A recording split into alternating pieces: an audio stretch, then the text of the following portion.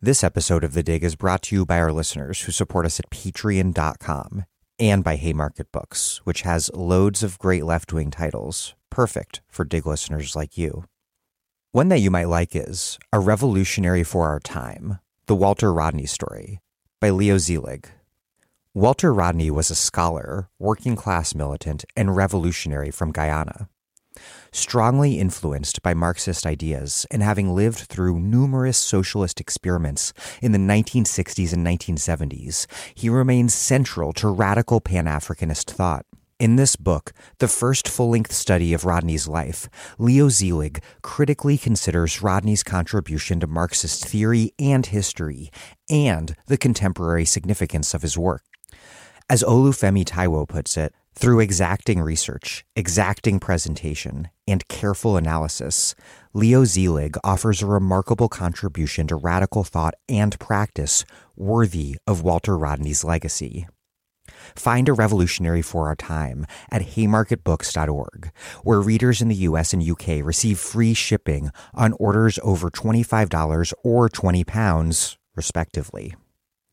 A Revolutionary for Our Time, The Walter Rodney Story by Leo Szilard, out now from Haymarket Books.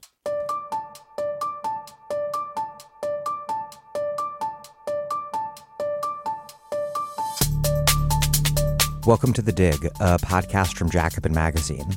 My name is Daniel Denver, and I'm broadcasting from Providence, Rhode Island. This episode is the second one I've done with historian Lily Geismer. I interviewed her first back in 2019 on her book, Don't Blame Us: Suburban Liberals and the Transformation of the Democratic Party.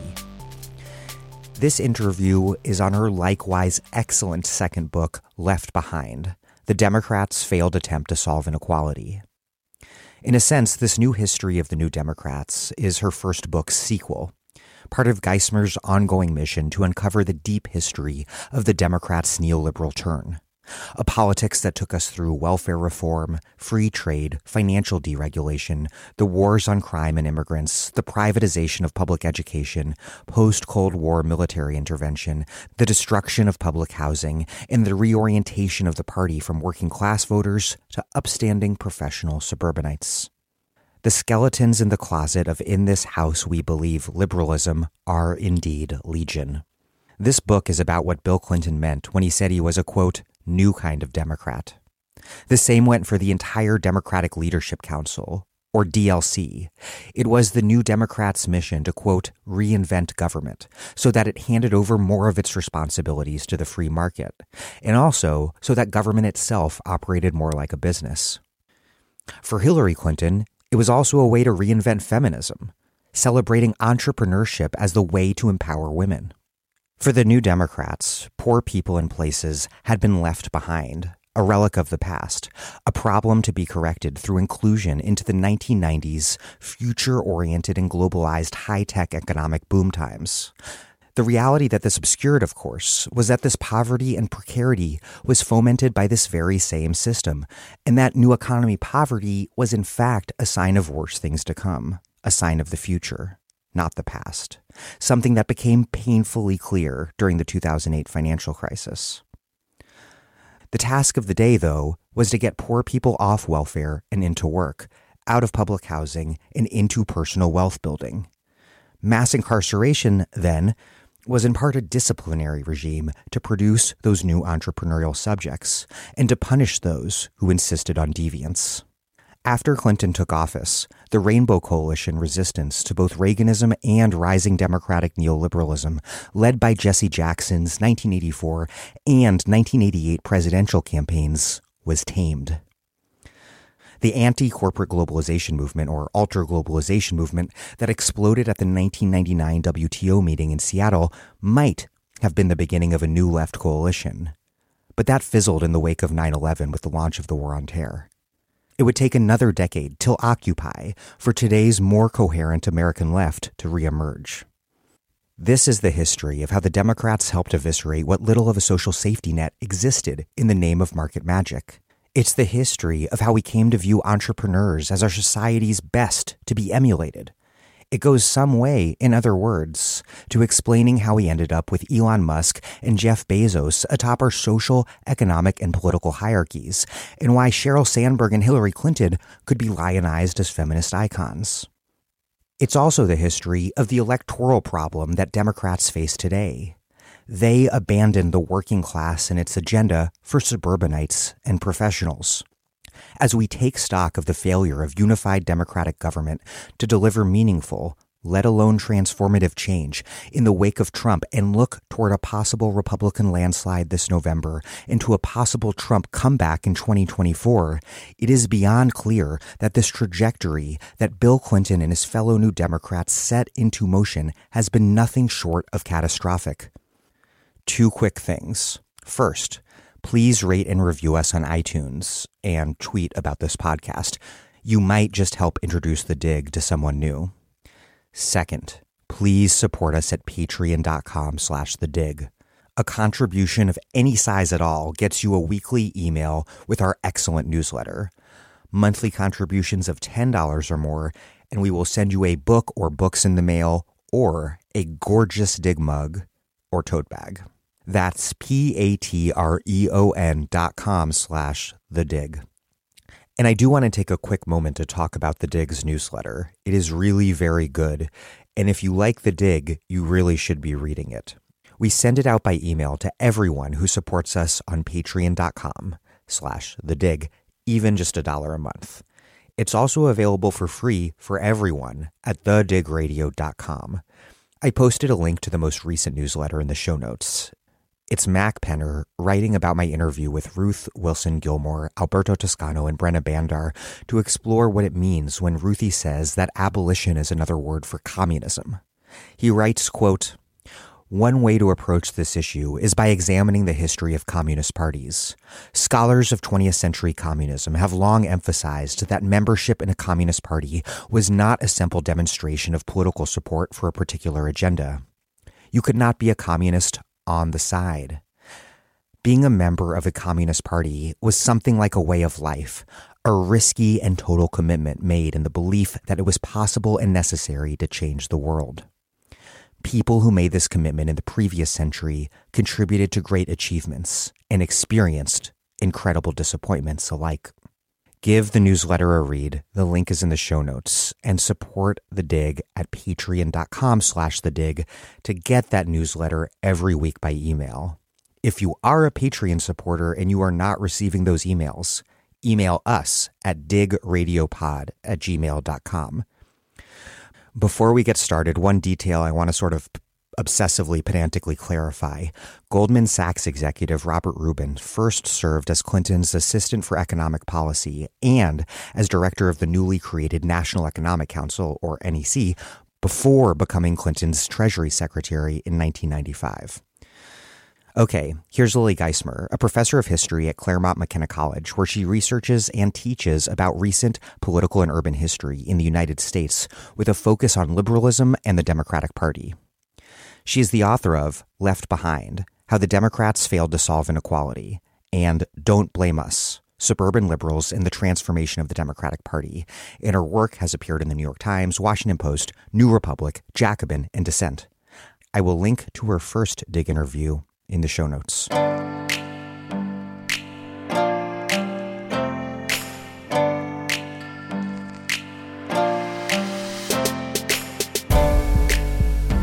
Lily Geismer, welcome back to The Dig. Thank you so much for having me. I'm so excited to be back on The Dig, which I always say has been the best interview I've ever received on a podcast. So I guess for all the other people who do podcasts, that insults them, but I think you give the such substantive interviews. I'm really excited to be back on the show. That is incredibly kind. Your book is also incredible, as was your first one, as was your first interview. So there. There's one version of the history of the neoliberalization of the Democratic Party, one I think I've repeated myself, which presents Ronald Reagan's greatest achievement as Bill Clinton, that it was in essence a reaction to the Reagan Revolution. You write, quote, "When Democrats appear in these accounts, they are largely disorganized and weakened, defensively creating policies and electoral strategies in reaction to Republicans. What do we miss when we don't take the New Democrats' political project seriously as the New Democrats' political project, a project about doing well by doing good? And what role then did the rise of the New Right play? Yeah, so this is a critical question, and actually was really one of the things that sort of has launched my thinking about this project, and does relate to my first project too, which I think is both in terms of the history, but also the way that kind of professional historians, and I think journalists who talk about kind of post-60s history, which is really a story about the rise of the right, especially when they sort of think about both in terms of politics, but also in terms of neoliberalism. It's this story where Clinton becomes lumped into it. And I really wanted to sort of think beyond that, of kind of where only thinking about the Democratic Party as this kind of weak party that's in defensive reaction doesn't really give much of a roadmap for understanding both the kind of current tensions within the party that aren't explainable through that lens. But I actually think it also lets the Democrats off the hook in various different ways. I mean, there's this way that the story has been told, especially about Clinton, and I think also about Obama, that everything was just done in kind of reaction to the Republicans. So this idea that and especially around these kind of market-oriented policies, that this was just sort of, and that goes to the kind of classic story of triangulation, which is often how the Clinton years are talked about, that it was kind of stealing the right's best idea by sort of turning to the market. And I wanted to understand that what the trajectory of the party is, that it's more about kind of a broader story of transformation and continuities and changes, and to actually understand the fundamental intent behind some of this thinking, because that actually became implemented in policies in various different ways. And so to sort of think about this as not just a kind of strategic reaction to the Republicans, but to actually think that there was a kind of genuine ideology behind many of the kind of policies and sort of agenda of the Democratic Party, and where it sort of goes from the 1970s to the kind of end of the Clinton administration, and I would say beyond it too. New Democrats didn't so much believe in the right-wing libertarian ideal of a minimal state so much as using the state to shape desirable outcomes through the market. What did Clinton's promise to reinvent government with his new covenant mean? What role was government supposed to play in this globalized unipolar market world of the 90s? Yeah, so this is a critical point, and this also goes back to and my book itself doesn't use the term neoliberalism all that much, but I think it's what the other way I always describe it is it's kind of telling the democratic version of neoliberalism. And so the part that you brought up is kind of idea of a minimal state is the kind of classic Milton Friedman version of neoliberalism. And what I found is that actually in the kind of what would be called like a democratic version of neoliberalism advocated by the New Democrats, they still believe in a place for government and this idea, but that government needs to be reinvented. And one of the key, and that's actually the name of a book by David Osborne and then Ted Gabler. Osborne was affiliated with the DLC and their think tank, the Progressive Policy Institute. And it's an interesting thing, like it's not part of kind of common discussion, but it was hugely influential in the late 80s and early 90s, was this idea of that government needs to be reinvented. The vision in that book, which the New Democrats and especially Bill Clinton and Al Gore took on in office, is the idea that is kind of government as catalyst. And so the purpose of government is to kind of create linkages between the public and private sector.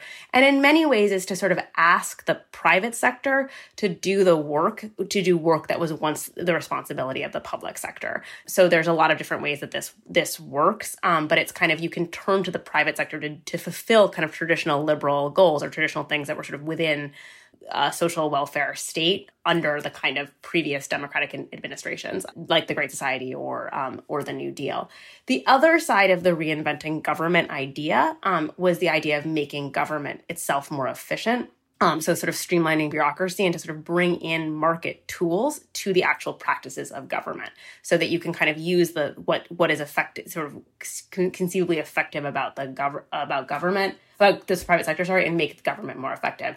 I think that's a really critical part of this. It's not always just about trying to sort of make profit and sort of seeing the private sector as this kind of mechanism for profit, but it's actually seeing it as a more efficient and effective mechanism for achieving particular what would be traditional liberal ideals. You write, quote, "The New Democrats' distinctive view of the market and the role of government has been consistently overlooked. The roots of this democratic version of neoliberalism were rooted less in the free market conservatism of Ronald Reagan and Milton Friedman, and more in the liberalism of the New Deal and the Great Society, with its commitment to public-private partnerships and its faith in technocratic expertise to solve social problems, and capitalism to create economic stability, security, and growth. In fact, a faith in markets as a vehicle for social change was not new to the New Democrats, but a fundamental feature of liberalism through much of the 20th century. This argument that New Democrat ideology, in fact, grew out of democratic ideology rather than being just a Republican-inspired break from what had come before, what were these perhaps unexpected New Deal and Great Society roots of a politics that has done so much to undo the legacy of the New Deal and Great Society?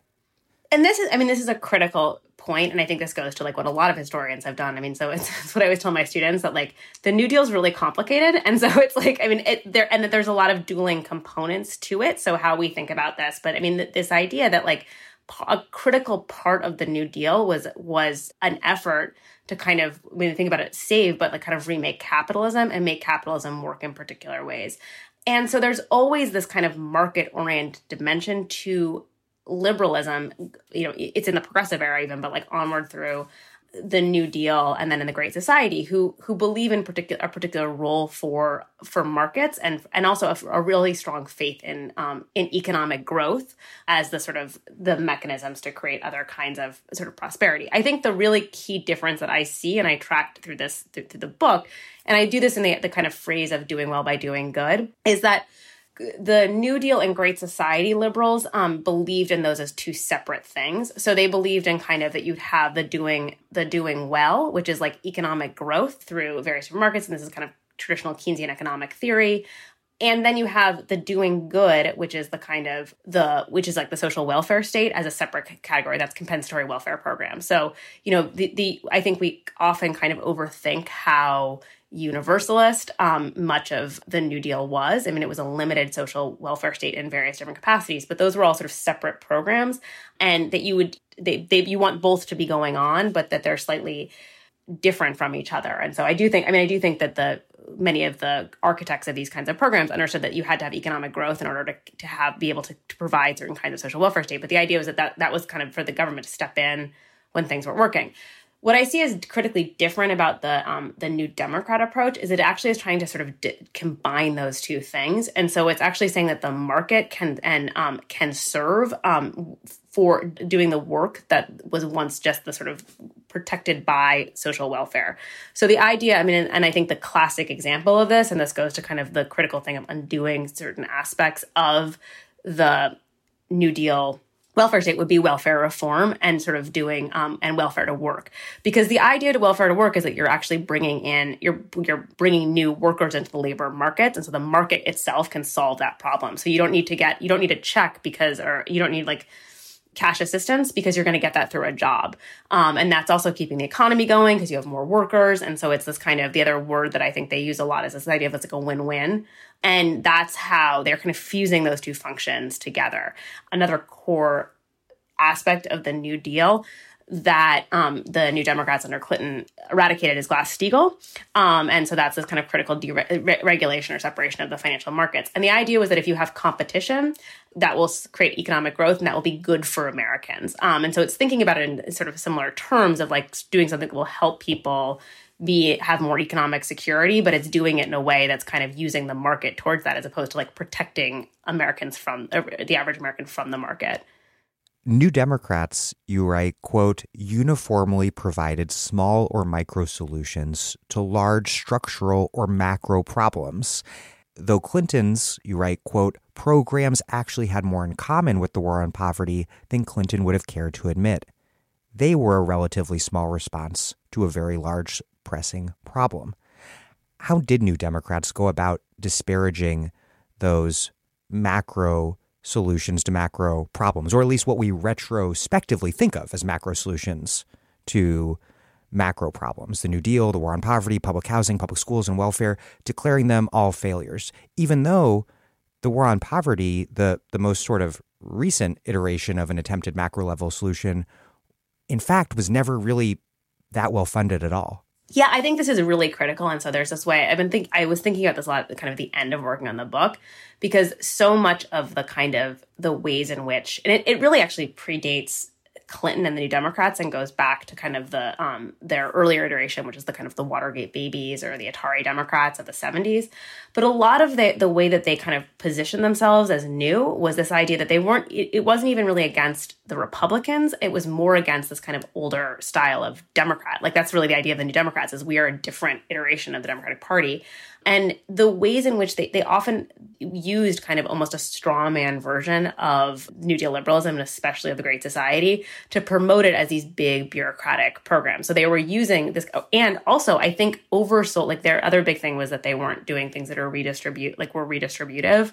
And so it's like we're focusing on economic growth as opposed to redistributive solutions. One of the big things is that actually overemphasized how redistributive the New Deal, but especially the Great Society was. Like the Great Society was explicitly not a redistributive program. Lyndon Johnson was opposed to welfare, and that's the whole idea of kind of, not a handout, but a hand up, and all these programs of like empowerment. So it often represented the Great Society inaccurately as to what it was accomplishing. And I think that that's right. Like what is often misremembered, and I think this came from both the kind of New Democrats, but I think also the Republicans, and the Republicans still do this about the war on poverty, was that it was actually a lot of small programs, and a lot of it was these kind of public-private programs turning to kind of nonprofits to kind of do the work that was, instead of like fully government run, it was kind of government overseen. So in their efforts to kind of critique what they were with what the Great Society and War on Poverty was doing and how they were going to be kind of new, they actually sort of reused many of those older ideas. I want to turn back the clock for a moment and talk about the deeper historical context here. What would become the New Democrats really burst onto the national political scene with Gary Hart, a Colorado senator who shocked everyone by winning the 1984 Democratic presidential primary in New Hampshire. And he, at the time, was known as the yuppie candidate, which importantly was a neologism of that era. And he was also known as a leader of this cohort, which included Bill Bradley, Michael Dukakis, Al Gore, Paul Tsongas, and Tim Wirth, a cohort called the Atari Democrats, a name given to them for their emphasis on reorienting democratic politics towards this high-tech future. But before they were Atari Democrats, they were, as you referenced earlier, they were the Watergate babies. Congressmen, and I do think they were mostly, if not all men, elected in the wake of Nixon's impeachment. Yeah, there you go. And all white, just to add in. So all white guys, the Watergate babies. Draw that trajectory out. Who were the Watergate babies, and how did they become the Atari Democrats? Yeah, and this is another critical piece of how they are rethinking what the New Deal was, which I alluded to as well, which is about the Atari Democrat title, which also has to do with the kind of ways in which they were reimagining what the New Deal and Great Society was. So the Watergate babies first sort of arrive on the scene in the aftermath of Watergate and Nixon's resignation in the 1974 election. And they and that title, actually, as I mentioned, is not actually in some ways inaccurate, in that they weren't really running against the Republicans and more about the kind of older version of the Democratic Party. And it was mostly white men in their 30s and 40s, who represented largely sort of middle-class suburban districts. And a lot of what they ran on was kind of this effort to kind of clean up Congress, and they were against the kind of older dynamics of the Democratic Party, especially its focus on bureaucracy, but also in kind of its older kind of negotiation style, backroom politics type, like sort of backdoor or back-leaning. The other thing that they didn't believe in is that they felt the party had become too beholden to what they called a special interest. And this was especially, which includes in some ways, although they were sort of evasive about this, groups of color and women and the feminist movement, but especially were upset about the Democratic Party's ties to organized labor, and felt that that relationship was really dragging the party down.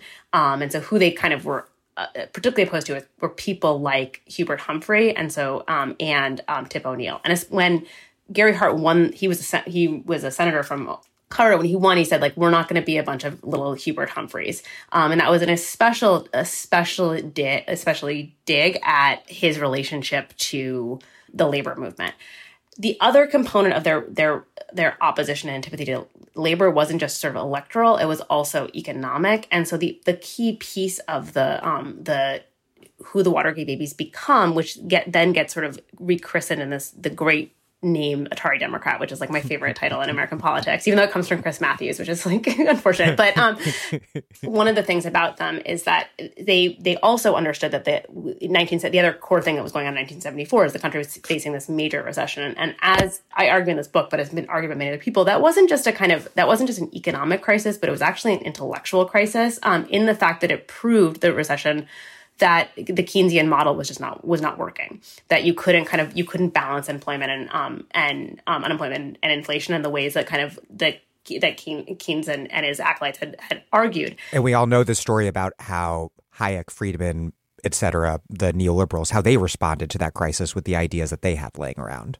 Yeah, and that there's this kind of, that there was this sort of search for new solutions. Like that's kind of a way of, I think it's actually a really critical way of sort of thinking about what's going on in the 1970s. And so that's where Hayek and Friedman get this kind of new attention to their ideas. But the other side of this was the kind of people of the Watergate babies, Atari Democrats, which was slightly different solution, which was to kind of turn to new industries and particularly the post-industrial sector. And this is something I looked at in my first book, which was why Democrats come to embrace come to embrace tech. And they sort of see that like the solution is not to turn to kind of older manufacturing. It was on the way out, and that it was going to be sort of sent off. It was being sort of it could be really outsourced to the global South, and instead that the kind of solution to the U.S. economy lay in three sectors of tech, trade, and finance, and that was really what they started to push as a kind of economic agenda. And their relentless focus, particularly on the tech industry, is what leads to them to be called the Atari Democrats. It is Tim Wirth and Gary Hart who become really, really proponents of this, as well as Al Gore. And then interestingly, Bill Clinton as well, who is like kind of slightly later. He actually ran, this is like for good, like if you want to get to like your political trivia, he ran for Congress in 1974 and lost. So he actually would have been he would have been part of the kind of Watergate babies, but he lost. And then he runs for governor of Arkansas 4 years later. But he's a big believer in kind of this idea of kind of the salvation of Arkansas, and really the nation lies in kind of this post-industrial vision. To draw this history back, I think just a little bit further, I think it goes back also to like the new politics that emerge from, guess what I describe as the more reformist edge of the New Left, back, in other words, to the politics of Eugene McCarthy's failed 1968 anti-war primary candidacy, the McGovern Commission, and then George McGovern's failed 1972 anti-war general election campaign for president. The Clintons were both involved in the McGovern campaign. Gary Hart was McGovern's campaign manager. Yeah. How did the politics of this corner of the New Left, if it's fair to call it a corner of the New Left, I think maybe, how did it lay the groundwork for the neoliberal third way? It can be hard for me to wrap my head around this trajectory because even in 2016, all the way through 2020, we saw Clintonite types pointing to McGovern's blowout loss to Nixon as the reason why we couldn't have Bernie be the Democratic nominee.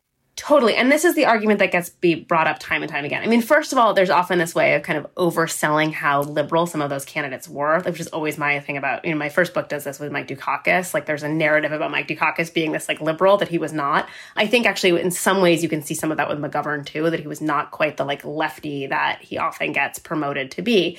One of the things that's interesting about Clinton, to fast forward, is he actually like one of the reasons that the DLC people see him as a viable presidential candidate is because he has these kind of new left bona fides, or this idea that like he would be someone who the liberal, it's not even left, it's liberals would also get on board with because he was part of the McGovern campaign. I remember my parents had T-shirts that had around the inauguration that had him playing the saxophone. That was huge.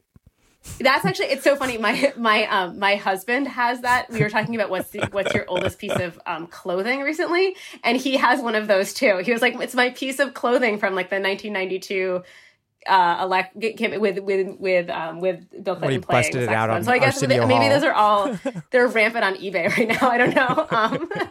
One thing of writing this book is people have definitely trotted out their like Clinton paraphernalia to me, and I've been getting, it's like I should do like a article of some sort, or maybe put it on like a website of all this fascinating Clinton paraphernalia. But anyway, the McGovern is really interesting in that like that campaign, who was attracted to it.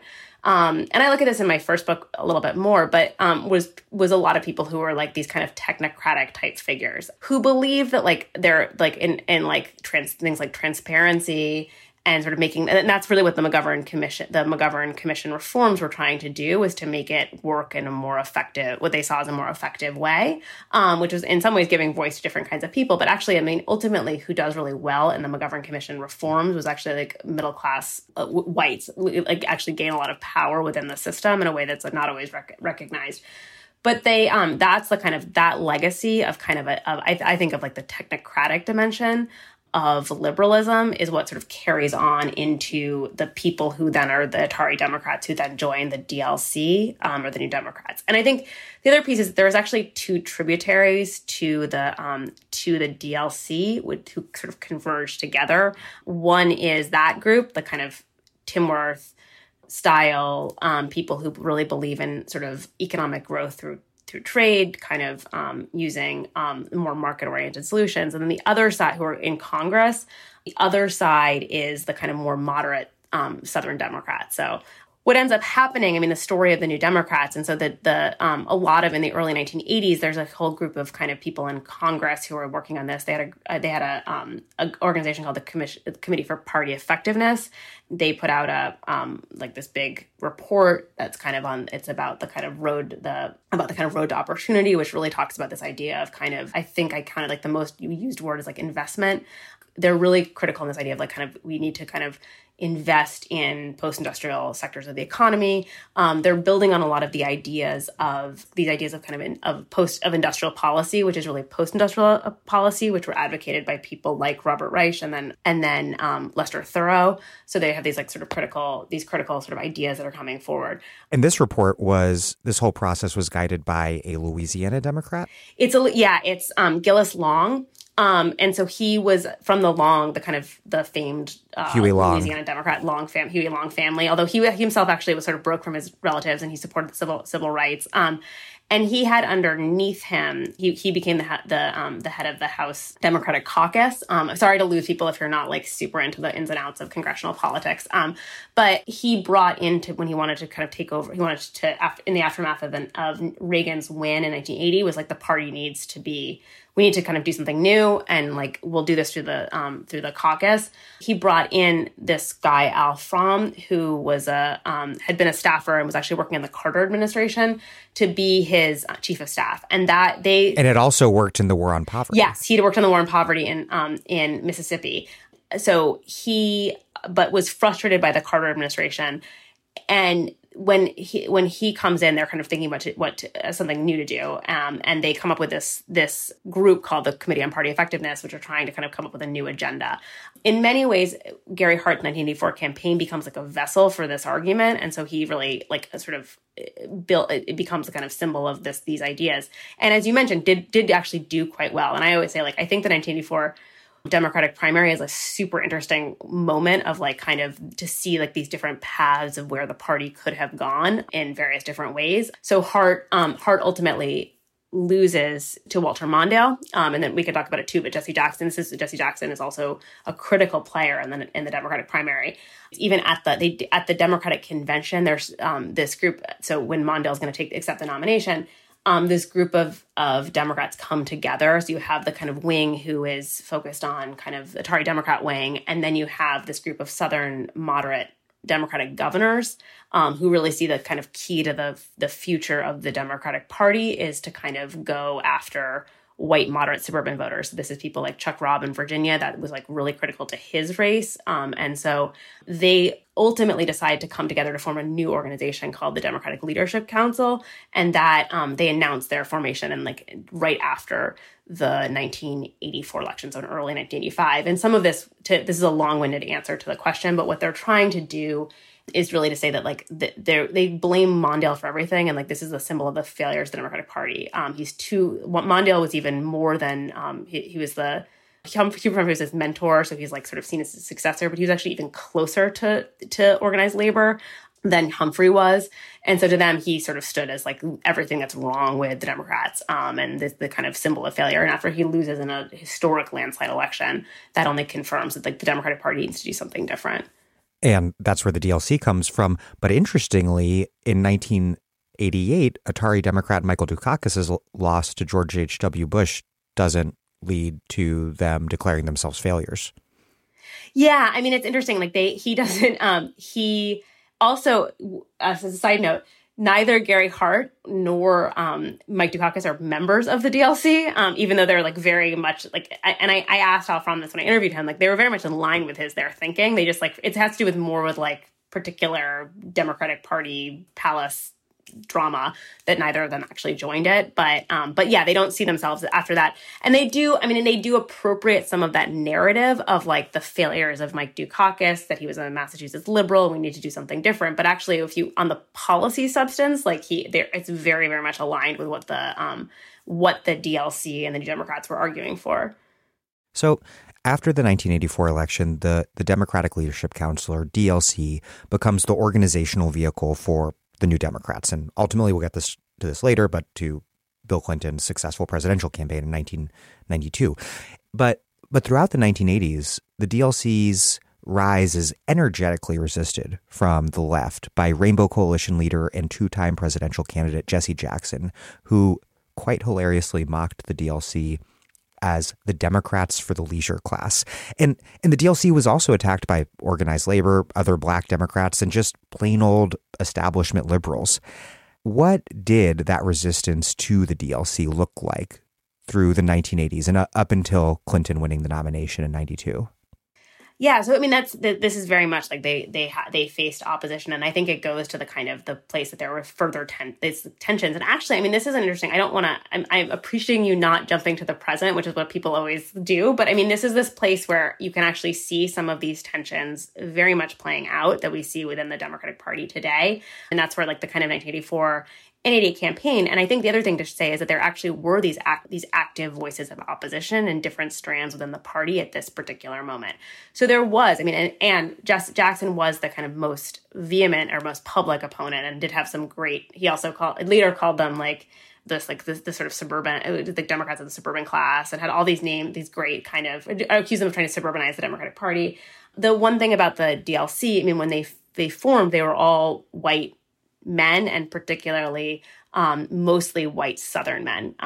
Matt Lasseter always tells me not to say that they were all Southern white men, but there was, because not blaming everything on the South, there was a lot of people from the Midwest. There were several people from the Midwest and the West. Dick Gephardt. And so actually, this is like Dick Gephardt's involved, and they decided to make Dick Gephardt their first leader because because he would give them like a non-Southern vibe. So he's from Missouri. And a lot of the Atari Dems are from Massachusetts. And some of the Atari Dems are from Massachusetts, and they're more from all over. And but because they're all white men, it gives a particular kind of gloss to their image. They actually do try to, and so they get attacked a lot on that when they first form. They actually do try to sort of move beyond that, and they bring in people of color and some women to try to kind of diversify their image. But very much they are this kind of image of kind of white men dominated. And I think that I mean, one thing I will say is like, I had not realized until I worked on this. So people always ask me like what I was the most surprised about working on the book. And I had always seen the New Democrats, or like of the like Mike Dukakis name that I had looked at in my first book, as kind of just sort of oblivious or like ignorant of organized labor. Like it just was not on their radar. And that's kind of where you have the kind of fusing out of labor. What I found for working in this book is actually like outright hostility to organized labor, and that they're really trying to kind of marginalize labor's voice within the Democratic Party in terms of its place electorally, but also its place in terms of policy. And then the other thing I think that's really critical about the DLC, and which I try to look in my book at, is like oftentimes they've been looked at purely about their political strategy, but they also did have very clear ideas in mind and a very clear kind of ideological agenda. So they're not just trying to like kind of win elections, and I will talk about their particular electoral strategy, which is important to how and why they come to be, but they also really want to change the ideological tenor of the party. I mean, that's kind of part of their idea, that we need to change the ideas, and that goes back. That's actually like critical to their vision as well.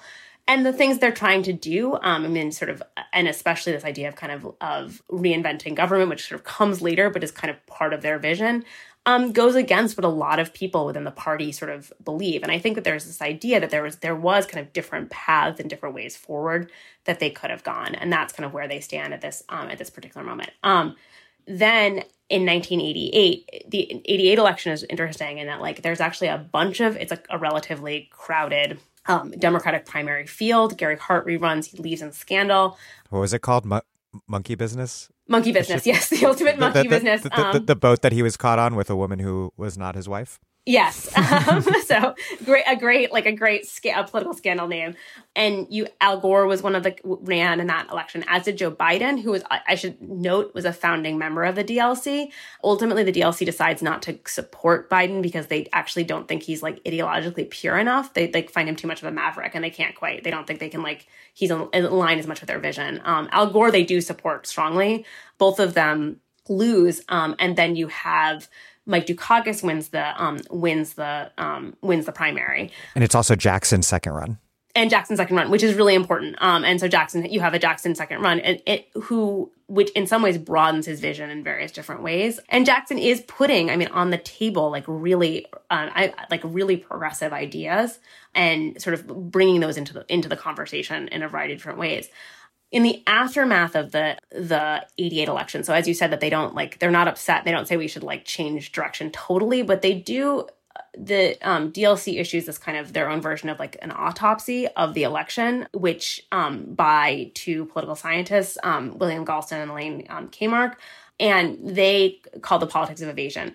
What this document sort of goes after is what's been the problems of the Democratic Party going forward? Now, why do they keep losing, and what do they need to do to win?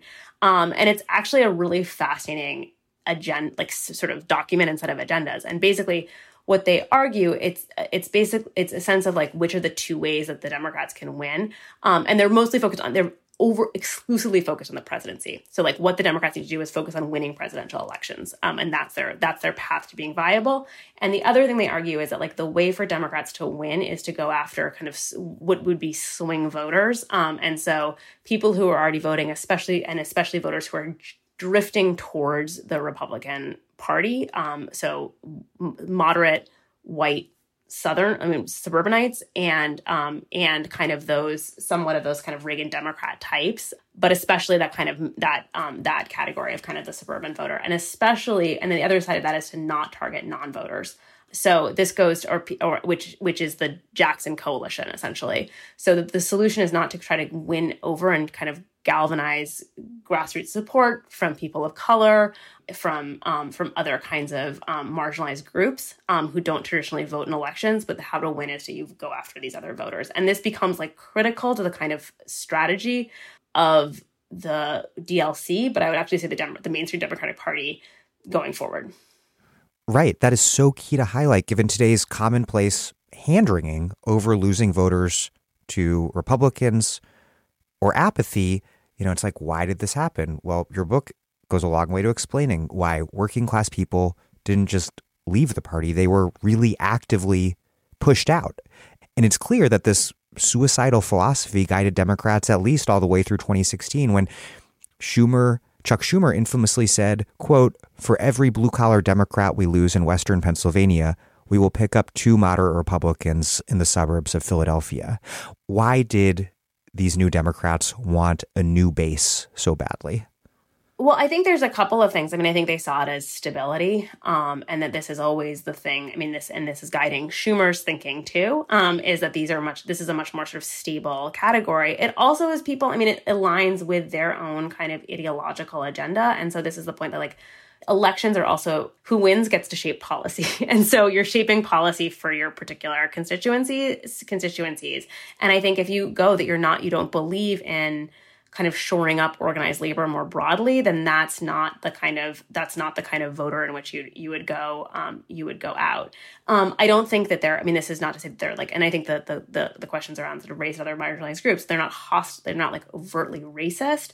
It's not the kind of agenda such that to kind of fulfill the expectations that if you're sort of trying to win over Jesse Jackson's base, the kinds of things that Jesse Jackson was promising that he was going to do, kind of broad scale actually redistributive and universalist programs that he was offering, that's not what they were in that was not part of what they were they were going. I think another way that this really, I would say this, I think the other way that really hurt the Democratic Party, so you lose this, you alienate large scale groups of people and also sort of creates this kind of real tunnel vision. But the other way is to focus on the presidency as the way to kind of gain stability, because I think that that's actually tremendously hurt the Democratic Party. Yeah, look at all those state legislative seats that disappeared under Obama that the Democratic Party's never won back. Totally. And like, I think it's local elections. I mean, I think this is like not to say that I think that I don't want to like tout the Republicans and various different things, but I think they figured this out in a way that was like you deepen the base. But even like there's just no, it's one of the things about like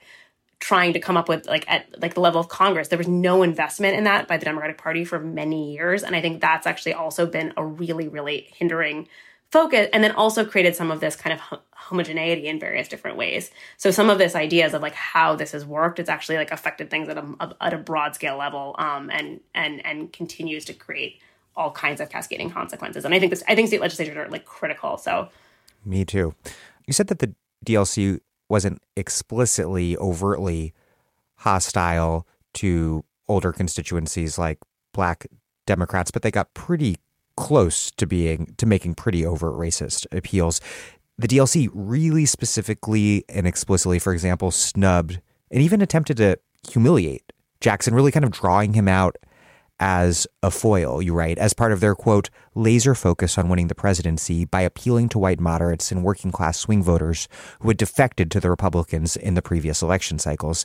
And the really infamous example here is Clinton's address to the Rainbow Coalition Convention in 1992, when he launches this attack on the rapper Sister Souljah in what was clearly an effort to distance himself from progressive Black leadership and also to stigmatize that leadership, or at least to demonstrate who was calling the shots in the relationship.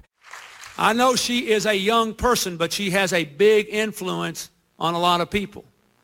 And when people say that, if you took the words white and black and you reversed them, you might think David Duke was giving that speech. Let me tell you, we all make mistakes, and sometimes we're not as sensitive as we ought to be. And we have an obligation, all of us, to call attention to prejudice wherever we see it. A few months ago, I made a mistake. I joined a friend of mine and I played golf at a country club that didn't have any African-American members. I was criticized for doing it. You know what? I was rightly criticized for doing it. I made a mistake. And I said I would never do that again. And I think all of us have got to be sensitive to that. We can't get anywhere in this country pointing the finger at one another across racial lines. If we do that, we're dead, and they will beat us. Even in Reverend Jackson's new math of this election. And the DLC was not subtle. They called for, quote, preventing crime and punishing criminals, not explaining away their behavior, and for, quote, equal opportunity, not equal outcomes, a reference to affirmative action. We often think of neoliberalism primarily in economic terms, but what does it reveal that for New Democrats, a politics advancing free trade, deregulation, and non-union high-tech work, that was accompanied by these reactionary appeals and policies on criminal justice, immigration, affirmative action, and the explicit promotion of the heteronormative nuclear family, all alongside these really brazen confrontations with Black leaders, particularly Jesse Jackson? Yeah. And so, I mean, I think there's a number of different things going on. I mean, one component of this is like there is this kind of, and many people have looked at this around kind of neoliberalism in various different ways, but I think especially it's sort of emphasis on individualism and sort of individual rational behavior. It demands particular kinds of behavioral responses. And I think that actually is really critical to the ways in which the New Democrats, especially under Clinton. And Clinton has his own like long trajectory, which my book looks at, and I'm happy to talk about his relationship to people of color and to poor people, and what he understands as the kind of right solution. And actually, what I argue is that he brings a lot that to the DLC and to the New Democrats when he becomes their leader, and then also then becomes the presidential nomination and effectively as like a DLC candidate. Yeah, welfare reform, you write, is basically a thing he brought to the DLC's table. Yeah, I mean. Totally. He was really, I mean, they were sort of poking around at welfare, but welfare was his, a lot of education issues. Those were his things that he sort of brought in. And what I look at extensively in the book is his focus on on microfinance and community development banking, or these sort of were Clinton's programs that he sort of invested in. And a lot of the ways that I think those operate is about kind of designing, and this goes to the kind of punitive criminal justice programs and various different other things, is kind of redefining the line between like who's a good poor person of color and who's a bad poor person of color. And so we often see this around the kind of welfare queen rhetoric. And in many ways, like what I see in the book that Clinton and the Democrats did is kind of just move the line. So it's sort of saying that like there's a particular kind of poor person of color who we will celebrate and kind of advocate for, who's someone who can like operate within the structures of market capitalism, and who like Clinton, as he talked about at various different points, like will play by the rules. So like that's like if you're not breaking the rules and you're doing all these kinds of things, like you also want to be a like kind of tech, like a like future tech worker, or as I look in the book, like an entrepreneur. That is celebrated. But the other side of that, like then if you're not that person, here is the kind of punitive dimensions to this. And I think that actually does map in various different ways to, if you think about this as neoliberalism, but to the kind of economic agenda that the New Democrats and the Clinton administration come to advocate for. So it works within this kind of what they call the new economy, and it's very much in line with that kind of thinking. I mean, and this is another thing, like, and this is a fight. Like, I don't know if I'm jumping ahead too much, but like, a lot of people say, like, there's the question around Clinton, what happens after 1994 once Clinton is office. And this goes to, I'm just jumping to welfare reform for a second, like to your example, but it goes to Clinton bringing this to the New Democrats. Like, there's this idea that like that was only an after the reaction to the Republicans. So this actually is to your original point about what the book is trying to do. Right, that it was a reaction to the Gingrich Republican Revolution of 94 and Clinton tacking right in response. But in fact, he'd been a big advocate of welfare reform and welfare to work from his time as governor in Arkansas. Yes. And that's the thing. And so when you ask the question about sort of like what's missed when you only focus on telling the story in terms of the right, like that's what it is. Like, it's like, this is something that Clinton long advocated for. And I think that the 96 law would not have been as punitive, like I think if Clinton had had his way, but it's like, I think that they would not have had, like, if you actually look at the 1996 welfare reform law, it's extraordinarily draconian and like shocking to me, even as someone who's like studied this for a long time. I think some of that I do think a lot of that did come from the Republicans, like having like, the fact that even if authorized immigrants wouldn't receive welfare. I don't think they would have had the marriage training components of it, had it not been for like certain socially conservative Republicans getting their like add-on. This really is an example, in a sense, like the exact way that welfare played out of the role played by triangulation and reaction to Republicans, because it was really, you're right, the influence of Machiavellian political strategist Dick Morris, who was looking for, quote, insurance for Clinton's reelection campaign against Bob Dole. I mean, even, you write, Robert Rubin, the Wall Street Drive Treasury Secretary, who was typically on the right of the administration, even he opposed Gingrich's welfare bill. Yes, but the point, yeah, and that's what, like, I mean, so that this is the sort of example of this happening. But I think this goes to like the other part of this is that Clinton was a long advocate of welfare reform. So it is not like he was forced into like the welfare, the core ideas of welfare reform were things that Clinton believed in, and the ideas of welfare to work, and like he wanted to have more social services than the final bill suggested. That's what he ran on. But like this is really critical to his entire kind of persona and worldview, and what he runs on as, this is like a core component of the 1992 election and campaign that he ran on, was ending welfare as we know it.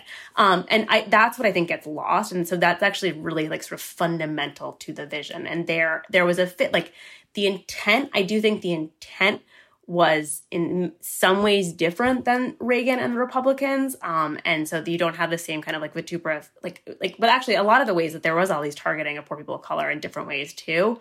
But that to me is like kind of really, really central to sort of understanding what the kind of vision was that they were there.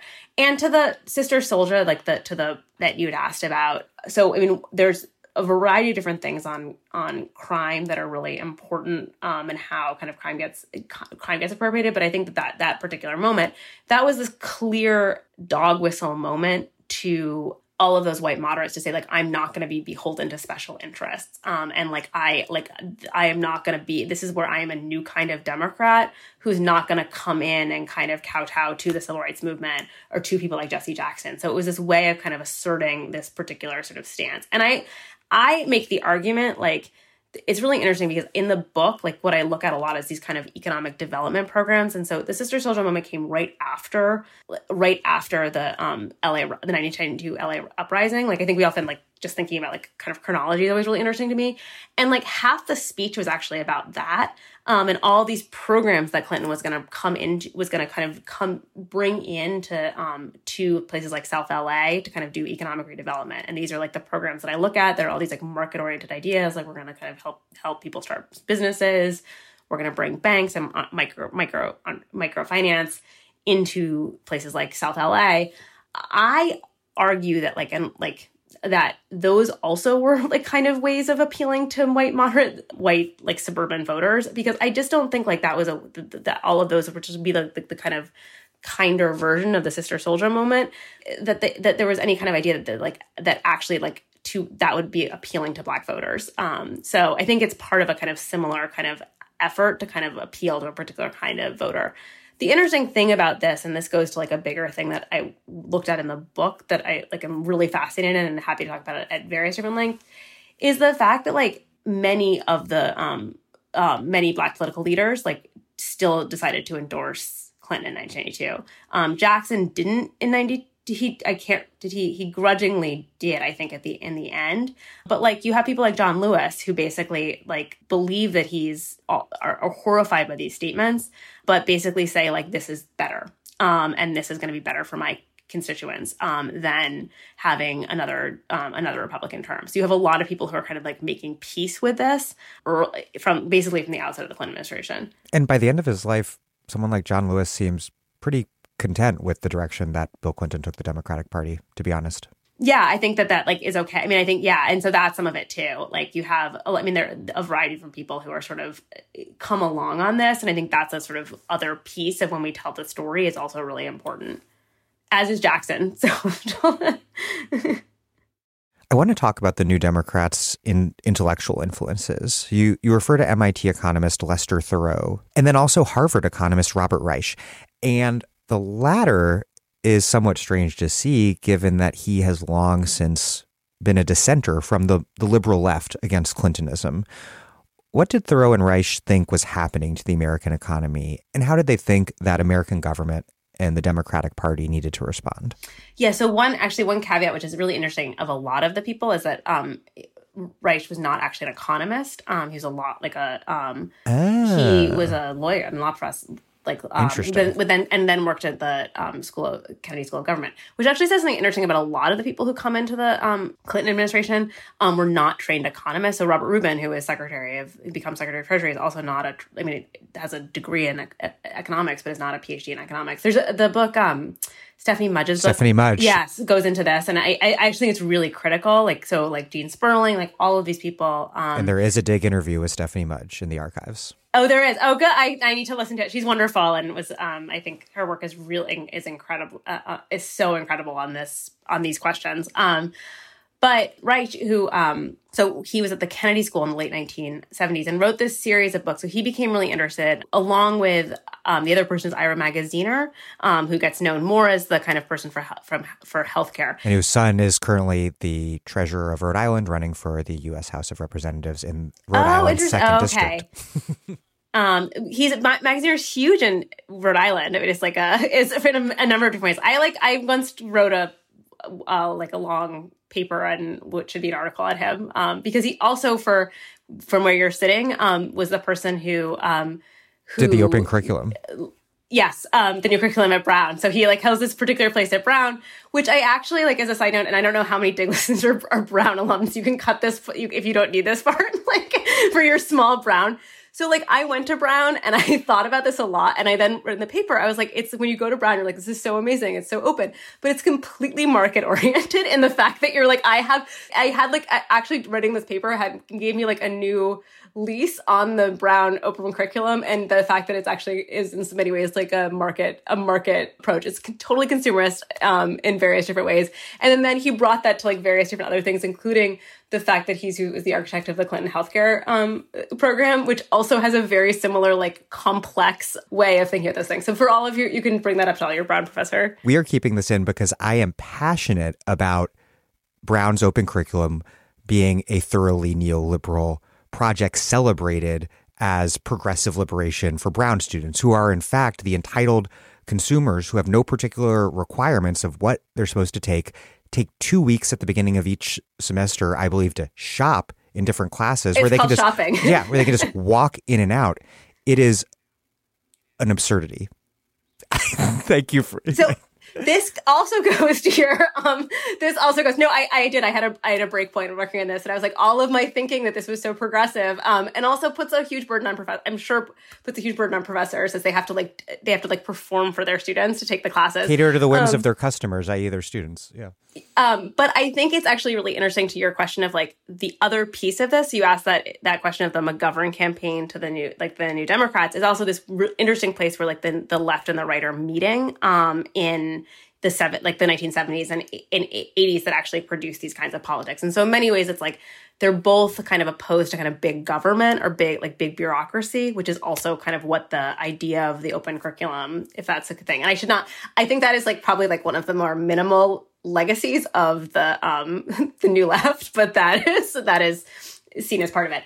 Reich was interesting, and so they both actually. So then Magaziner becomes a management consultant. He worked for Boston Consulting Group, and he was actually consulting on a lot of projects in Sweden and Japan, and became really interested in the ideas of industrial policy and the ways that that countries like Japan and Sweden were adopting these kinds of policies. And Reich also becomes interested in that idea as a kind of someone who's interested in the economy, as a kind of policy person. But then they take away the kind of idea of industrial policy being about kind of shoring up manufacturing industries, and instead it should be about high-tech growth. And so there's they sort of really believe, and this goes to where Thoreau fits into, who also was a kind of key figure in the McGovern campaign on like some of McGovern's more progressive economic policies. So I've made many people angry by sort of putting these people in this category, but they do become really interested in the ideas of what become globalization. And essentially their argument is that globalization is inevitable. And that what we need to do is focus on like what Thoreau calls like sunrise as opposed to sunset industry. So anything in like car manufacturing, like in like steel, electronics, those are all like sunset industries, and those can all be sent. Those can be sent for like cheap labor abroad. But what the U.S. really needs to focus on is investing, and that goes to industrial policy in things like in high-tech growth and post-industrial growth. And those were kind of grow the economy. So this is, Reich thinks about this in terms of like more knowledge-intensive work. And he, at various different points, kind of uses in his all of books on these kinds of topics over the course of the 1970s and 80s, sort of advocates these policies. And they become like the kind of key thinkers and key sort of influential thinkers of people, of the kind of Atari Democrats, and are sort of promoting, or sort of advocate, or sort of at the heart of their kind of economic and policy ideas. Reich is interesting because, I mean, the other side of this is for like the personal dimensions of it is he and Magaziner and Clinton were all Rhodes Scholars together. So they have this like longstanding relationship. But like they all stay in touch during the Clinton years early Clinton, when Clinton is governor of Arkansas. And Bill Clinton becomes really interested in this because he's governor twice of Arkansas. So he is governor in 1970, wins governor in 1978, loses in 1980, and then becomes reelected.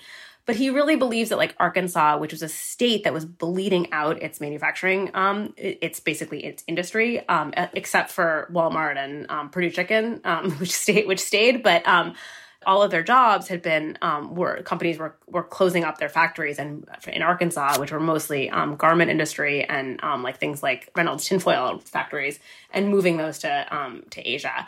And they needed something for economic development, and Clinton becomes convinced that kind of bringing in sort of post-industrial and creating like a Silicon Valley type model in Arkansas is the kind of solution. And I actually see this as like the foundations of this kind of relentless focus the Democratic Party, which it still focuses on like worker retraining. So that's actually also right. Like the solution to this is like turn the laid off miners into coders. Yes, exactly. So and there's early versions of this. So there's constant celebration of worker retraining as the solution to all problems, or and then the solution is just like educating people. So you then put the money into education. So Bill Clinton becomes a strong advocate of this. And Robert Reich is really big on this, that you sort of do education. The other piece, which he then becomes really interested in, so he keeps this focus on sort of globalization as inevitable, but then also becomes more interested in the kind of infrastructure redevelopment. And so he's actually really important to Clinton's 1992 campaign, which did have this kind of strong emphasis on infrastructure investing in infrastructure as the kind of other component of this. And Clinton Clinton appoints him as Secretary of Labor, and then he scraps the infrastructure part of it. Yeah, which is a fascinating conflict that you elucidate in your book. I think that Reich's proposal for infrastructure investment puts him into conflict with Goldman Sachs executive and Treasury Secretary Robert Rubin, who wanted deficit reduction. And initially, you write, quote, Clinton was dubious of arranging his economic agenda around the desires of bond traders. And yet he did. And Rubin won out, and Reich didn't get his stimulus or infrastructure spending. What does that conflict between increased government investment on the one hand and deficit reduction on the other, both in their own ways key New Democrat positions, what does that reveal about New Democrat politics? And more particularly, what does it reveal that when the theoretical rubber hit the road of governance, that this more interventionist line of New Democratic policy advocated by Reich got sidelined by Wall Street interests? Yeah, I mean, I think that it is revealing of the priorities and the sense of like sort of what aspects of the economy you grow. And there's really interesting work. I mean, from a number of people. I have a friend, David Stein, who I'll give a shout out to, who's working on this question of deficit, like the questions around the deficit and how this idea of like the fictions around deficit becomes so critical to how we understand what the Democrats kind of understand. So that becomes a really critical piece of it, this fear of ballooning deficit spending. And so that's what Rubin is talking about, but also this question around investment, and also this idea of like what the responsiveness of the markets. So this idea, I mean, that's Rubin's idea that like you need to have less of a deficit because that's scaring bond traders and we need to have their investment money. And I think there's some of this idea is like you can then do all the kind of stimulus and investment stuff later. Like once we have the growth in place, we can do all this other stuff. And so growth is the kind of most central idea. I think that is a critical component of the thinking.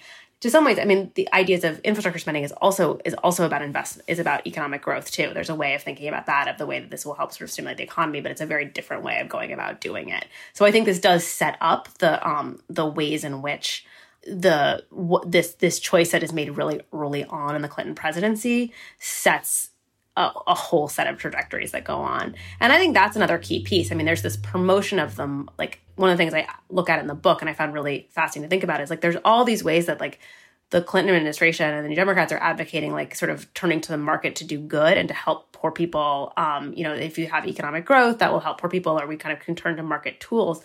But one of the key things that happens over the course of the 1990s is like all of these, especially under Rubin, and Summers and the other kind of key people who are come to set Clinton's economic agenda, is like a real remaking of the basic economic infrastructure of the United, like an economic policy. I mean, so that's where you get really important deregulation. that was another thing I was like learned from working on this book, which I kind of understood before, but like how much the banking industry changes from the beginning of the 1990s to the end of the 1990s. And so we sort of hear about that, but like it's actually seeing it play out is like very powerful. I mean, so these are industries that are rapidly changing. For example, this purportedly somewhat like progressive reauthorization or reform of the Community Reinvestment Act is tied up with Glass-Steagall, the infamous banking deregulation bill that paved the way for the 2008 financial crisis. Yeah, there's ways that happens, and it doesn't actually so having the Community Reinvestment Act works in various different ways. They're also trying to make it more efficient. Like that's the whole thing of making it work in various different ways and having it do work that was not necessarily what its architects initially intended for it to do. I mean, but there's the various different ways of like many states, didn't have, like you couldn't do interstate banking in a lot of states, like, and that changes that you have these, and you enables different kinds of new conglomerations to come in. So these various different ways to like change, to make the economy. And that's connected to these other kinds of ways of building growth, and that are connected to efficiency, but have a really critical impact in kind of various different things. I think the telecommunications is another one, that there was just like vast deregulation of telecommunications. 1996. Yeah. And so, I mean, these are things that are like actually fundamentally changing the mechanisms and institutions of the economy, and then you're turning that make them a lot more, in my ways, unstable. And so then you're turning to those like very sort of mechanisms of instability and asking and saying that that's what's going to solve the problems of poverty and inequality. And so it creates a very, very volatile situation, I think. Although that's not really seen at the end of the Clinton presidency, and this might be jumping ahead, but like it's like sort of where it becomes like almost a slow moving train that comes into that crashes in a decade later with the financial crisis. Yeah, the New Democrats have this whole future-oriented politics, which we've talked about, and that's this kind of future orientation allows Clinton and the New Democrats to frame poor people as these historical anomalies, market failures to be corrected through market inclusion, obscuring the reality that they are victims of that very same market, which then facilitates this process of what Keeanga-Yamahtta Taylor calls predatory inclusion, all while foreclosing structural critiques and challenges to that very same system. You write, quote, "The New Democrats treated poverty and other forms of discrimination largely as a market failure. In response, its adherents looked for ways to both bring the market to poor people of color and to integrate them into the capitalist system. Clinton and his allies extended the values of what historians call racial liberalism, the argument that for marginalized groups, especially African Americans, inclusion in American society and the legal system provided the best means for creating racial equality." Just for some context, what is racial liberalism? And then how did racial liberalism and this neoliberal turn in liberal politics shape one another, not only in the 90s, but also really through today when we see constant dominant liberal accounts of racism that are so thoroughly dematerialized? Yeah, I think it's a critical point. So racial liberalism as a concept, and it's not often like deemed that. It's something that like sort of scholars call it that, but is the idea that it's a little derogatory. What? It's a derogatory. It's a little, but I mean, it's really in many ways like sort of it can also there are a couple of different ways. Well, in some ways, it's like it's a version of colorblind liberalism in some capacity. That this kind of idea that of a focus on kind of, especially the kind of, and it goes back to kind of the ideas of Gunnar Myrdal, but that like racism itself is a kind of about kind of inherent flaws in people, and in many ways not about structures. And the way that you solve problems of race is through, as you brought up, and as I quoting the book, is about integrating people into the legal system. And so this is the kind of core agenda of the mainstream civil rights movement and the mainstream civil rights legislation about the kind of ideas that like racism will be solved when you incorporate people into these kinds of into these various different mechanisms. And so one of the things that's interesting when you look at the kind of New Democrat moment or this kind of post, which is really, when you say post-60s, that's also kind of this idea of what's often called the post-civil rights moment. The kind of the big civil rights legislation had already been passed. And so there's looking to other kinds of mechanisms. So why, that's a question like why, there was often this idea of like, why is racial inequality still existing? And so for the Clinton New Democrat version is that the solution lies in the integrating people into the market. So that's both about that can solve the problems of racial inequality, but that can also solve that can also address the kinds of various different like persistent problems of poverty. And the part of it these are very, I mean, racial liberalism as a concept and is very much individualized. It's about individual solutions, not structural solutions. So that's the kind of core when historians think about racial liberalism, that's like one of the core things they think about. And this is the same idea as you said. Like it's in some ways it's actually, I mean, the fascinating thing about the market is in some ways it's more materialist than the kind of traditional like civil rights version because it is like looking to a kind of market solution, but in a way that's not actually addressing structural inequities. So I bring up in the book, like one of my problems about this is that like capitalism itself as a tool is something that is an inherently zero sum and inherently creates inequities within it. So you're trying to solve equality through a system itself that's inherently that has inherent inequities within it, and that to me is like a critical problem with the kinds of this approach to sort of thinking about these questions. Yeah, it's also materialist, even if in a twisted way, in the sense that New Democrats framed poverty as solvable by transforming poor people into these new entrepreneurial subjects. And this is just all over your book and the story you tell, from the microenterprise and microcredit programs to, of course, welfare reform and also public housing. But in the case of, which we'll talk about more later, but in the case of welfare reform, Clinton has this line in your book, from 1999, quote, "What does it mean to a single mom's life when she goes to the mailbox in the morning and sees a bank statement instead of a welfare check? What does it mean to a child when he or she can go to school and say, when they ask, 'What does your mother do for a living?' She owns a beauty shop." There is this like materialist undercurrent, not only in terms of what creates racism, but what creates the racialized subjects that almost, from the New Democrat perspective, reasonably elicit racist responses from white people. Yeah. And so, I mean, these are this idea of like these like sort of worthy poor people of color and like celebrating that, like that kind of like this sort of entrepreneurial poor, and like that as a person that is like worthy of respect. I think there's a really interesting component to this too, and this goes to like at the heart of that that question, which also goes to the kind of your question about the intellectual side of this. There's a very easy way to read that and be like, that is so disingenuous, or like just that Clinton said that, like what, like I mean, and I many times like reading some of those, like and like the particular kinds of ways it's like this relentless. I mean, so I'll say two things. Like, I have many thoughts about the ways that those kinds of things go in. What I want to say, and like the one side of it is like, what I came away from doing this is like Clinton genuinely believed in this. Like, and so that's totally the part that I think it's very easy to be like, oh, to just dismiss this as like for a number of different things. But I think he really believed in that idea in a couple of different ways. One is that like really believed in market-oriented solutions as the way to go, but also had this particular vision of like what it meant to like the psychological components of that. And Jason DeParle, I built on this from Jason DeParle's great book on welfare, American Dream, about welfare reform. But that was his point, that like Clinton, going back to his own, like you can psychoanalyze him, but going back to his own childhood, believed in this. That part of it. The piece to me, the man from hope, exactly. So the piece for me was more about the ways in which these programs like, and so this goes to like the kind of the component of like liberalism that actually like charted my first book, which is like there's like a deeply meritocratic view of that story that you just told, which is that like they only really focus on success stories, and so it's like this becomes kind of all through. It's not just like, it's both Clintons actually. Hillary Clinton does a lot of this too, but then I think politicians and like many politicians do this, like constantly celebrating these success stories of individuals and like telling their narrative. And like, I mean, now we see this a lot of like the State of the Union is like just, I feel like has now become this like just like cascade of these stories.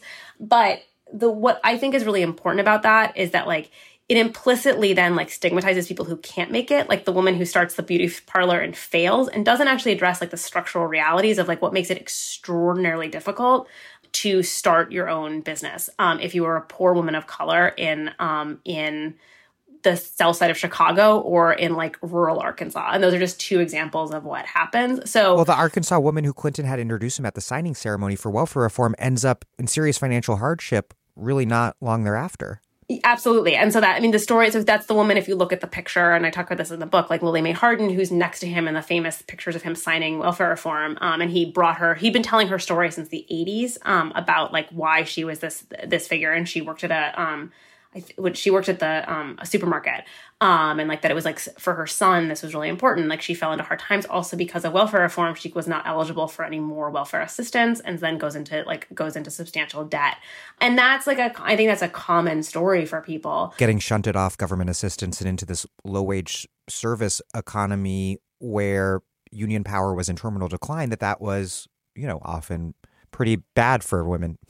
Exactly. And the other thing, I mean, and without any without adding like substantial childcare support around it too. And I mean, one of the things, like I looked at the Clinton program. Clinton brings the founder of Grameen Bank, Muhammad Yunus, to Arkansas through this kind of complicated set of circumstances that I look at in the book in the 80s to start a microfinance program in the Arkansas Delta. And like one of the things that there's this idea that this is going to work for people who've lost their jobs to help them get off welfare. But one of the things that I think is really important and where that program fell short is like a lack of recognition that it's like very, very difficult to start your own company, and that many people don't like. There's this whole idea of kind of celebrating entrepreneurship and its various different components that becomes so central to the kind of ethos of the 1990s and then beyond, like very much beyond. I mean, I think one of the things that I should say is I started Elon Musk, crypto. Oh, completely. I mean, yeah, it everything. is really, I should say that, it's funny you bring that up because what I was going to say is I started this book in 2014 and very much influenced by the Obama years, which were so rife with all this sort of discussion of entrepreneurship. And I've been thinking about how that's actually kind of dissipated. But the Elon Musk example is a critical one of how it's kind of remorphed in different ways around different people. So we're no longer celebrating we don't celebrate Mark Zuckerberg anymore as culturally, but Elon Musk holds this crazy power that is venerated in kind of a slightly different way. And crypto too. That, yeah. And and a similar idea, you can sort of use this in various different ways. It's disruptive, and it gives you a certain kind of flexibility, that I think is part of those issues. But so what happened is a lot of the women who it turned out that many people what they want is stability, and they want a waged job and a good waged job. And so that's what's missing. I think the other piece of welfare reform, which is so important to remember, and a few people brought this up at the time, but became so evident is they started the welfare reform launched when it was first implemented, it was the late 1990s when the economy was really good.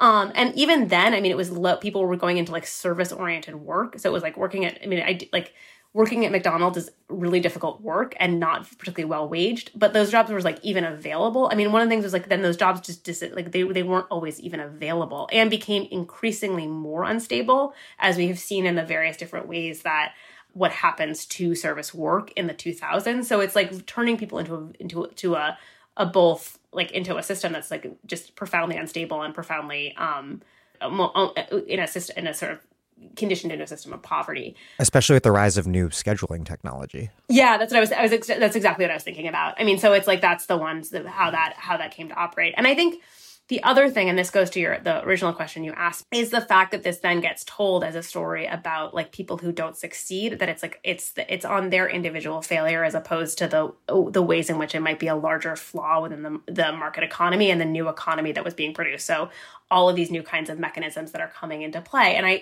that's actually where the title of the book comes from, of Left Behind, which was that this was this idea that Clinton used constantly, the Clintons and New Democrats used, of that they wanted to help those people who were left behind by the new economy, and the places that were left behind. And that sort of suggests that those are the anomaly and not actually the canaries in the coal mine saying that there's something wrong. And that a true new economy or economic system that work would not leave places behind, but would fundamentally address their problems. And so the solution to those places becomes bringing in, new corporate money, which also has its own severe limitations to it. This is Sarah Jaffe, and you are listening to The Dig with Daniel Denvir, my favorite podcast for thoughtful discussions on the U.S. left and beyond, and you can support it on patreon.com. This episode of The Dig is brought to you by our listeners who support us at patreon.com and by Haymarket Books, which has loads of great left-wing titles, perfect for Dig listeners like you. One that you might like is Elite Capture, How the Powerful Took Over Identity Politics and Everything Else by Olufemi Taiwo. Identity politics is everywhere, polarizing discourse from the campaign trail to the classroom and amplifying antagonisms in the media, both online and off. But the trouble, Olufemi Taiwo deftly argues, is not with identity politics itself. Through a substantive engagement with the global Black radical tradition and a critical understanding of racial capitalism, Taiwo identifies the process by which a radical concept can be stripped of its political substance and liberatory potential by becoming the victim of elite capture, deployed by political, social, and economic elites in the service of their own interests. By rejecting elitist identity politics in favor of a constructive politics of radical solidarity, he advances the possibility of organizing across our differences in the urgent struggle for a better world. Robin D.G. Kelley makes it clear, Olufemi Taiwo is a thinker on fire. Find Elite Capture at haymarketbooks.org, where readers in the US and UK receive free shipping on orders over $25 or £20, respectively. Elite Capture, How the Powerful Took Over Identity Politics and Everything Else by Olufemi Taiwo. Out now from Haymarket Books. In his 1999 State of the Union address, Clinton said, quote, "Our greatest untapped markets are not overseas. They are right here at home. And we should go after them by building a bridge from Wall Street to Appalachia to the Mississippi Delta to our Native American communities. A few years prior, soon after the passage of NAFTA, quote, if we simply can apply our international economic policy to South Central Los Angeles, Harlem, Milwaukee, Detroit, you name it, the Mississippi Delta, South Texas, we're going to do just fine in this country. How did Clinton's global vision of this liberal order where the U.S. was spreading free trade and democracy across the globe, how did that relate to his politics of poverty alleviation through market inclusion at home?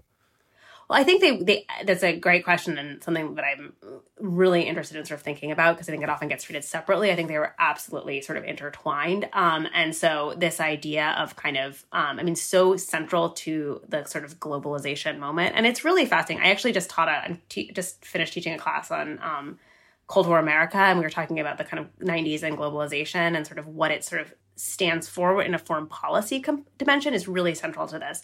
But that the solution, in many ways, it's the kind of end of history, post sort of triumphalist liberal democracy is winning, but that sort of this is going to be good for everybody, and we can kind of bring through markets, and we can bring democracy throughout and spread democracy throughout the world.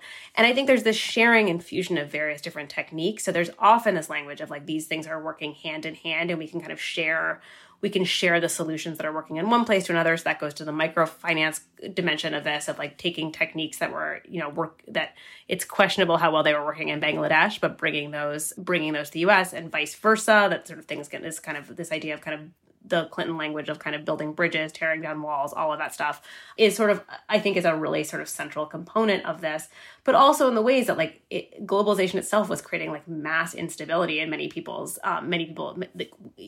was actually like a contributing factor in the questions of poverty, both in the United States and in the global South too. So that goes to it too. So that's a kind of vague answer to the question, but I think that that's how I see it, is like they become like absolutely fundamentally intertwined. It's what's fascinating to me, actually, I would say this is like the language of sort of saying that like we need to go find these untapped markets is actually like a long-standing language that particularly liberals have used to talk about parts of rural areas, that it's like another country. And I think there's that level of it. But the other piece I see is this idea that like the solutions that can work one place can work somewhere else. Which really comes out in the micro-lending and micro-enterprise part of the story you tell. Yeah. And that part, like that to me is this idea that you can take something that's working, that's purportedly working one place and just apply it wholesale somewhere else. And I think that also goes to like the notion of like global, like spreading globalization, that like just democracy, like if you have a market, just democracy itself will like sprout. And that's really that's some of what the thinking that was going on in the 90s was too. So I think those are some of the places that I see them like as like sort of fused in a variety of different ways. Yeah. I mean, Clinton, as governor of Arkansas, really wanted to bring the Grameen Bank to Arkansas to turn poor people into Arkansas into successful entrepreneurs and solve the problem of poverty in Arkansas that way. But I mean, the Grameen Bank didn't solve poverty in Bangladesh. Yeah. And I think these are these things that like there's lots of ways that there's many debates on the sort of success of microfinance in the global South, but I think it didn't solve at the macro level the problems of poverty. And I think there's this but it didn't even solve the micro level problems in Arkansas. Yeah. So they don't even have like success stories in Arkansas, really, where at least there are individual success stories in Bangladesh. Yes, exactly. And so that's some of that component that you can sort of apply this idea to another place, which I think becomes part of this kind of bigger vision of globalization, is what another place that I see this is really sort of the fusion really clearly. Hillary Clinton was particularly enamored with microcredit and microenterprise as a tool for women's empowerment. What does this story you tell reveal about this new Democrat brand of feminism, focused so much on individual women's economic advancement? A brand of feminism, of course, that's very still palpably here today. Absolutely. I mean, so Hillary Clinton promotes microfinance. So after the healthcare debacle of the early 90s, she embraces microfinance. I actually was surprised with this. She says it in like every speech she gives, and she becomes like even a bigger proponent of it than Bill Clinton. And I think really sees it as like her platform, but it's absolutely in line with the kind of her particular vision and version of feminism and what feminism can offer, which is this notion of like empowerment choice, but largely regulated through markets. And also this I would say, somewhat paternalistic way of treating poor women in the global South, and this effort of needing to kind of save and promote and to save them. And that is actually becomes really central to her time as First Lady. So that version of kind of saving women throughout the world and sort of giving them rights and freedoms, but not actually sort of fundamental economic tools is really central to kind of the story here. And I think you see that sort of really coming out in the 90s. Why was the left so marginal in the 90s? And more specifically, what happened to Jesse Jackson? He started off calling the DLC the Democrats for the leisure class, as I mentioned earlier, but he ended up helping Clinton lead this 1999 New Markets tour, which was Clinton going around the country with CEOs, visiting places with a lot of poor people and being like, we're going to make you not poor by bringing capitalism here. At this point, he's praising Clinton for having launched a, quote, war for profits, a take on a riff on the war on poverty, of course.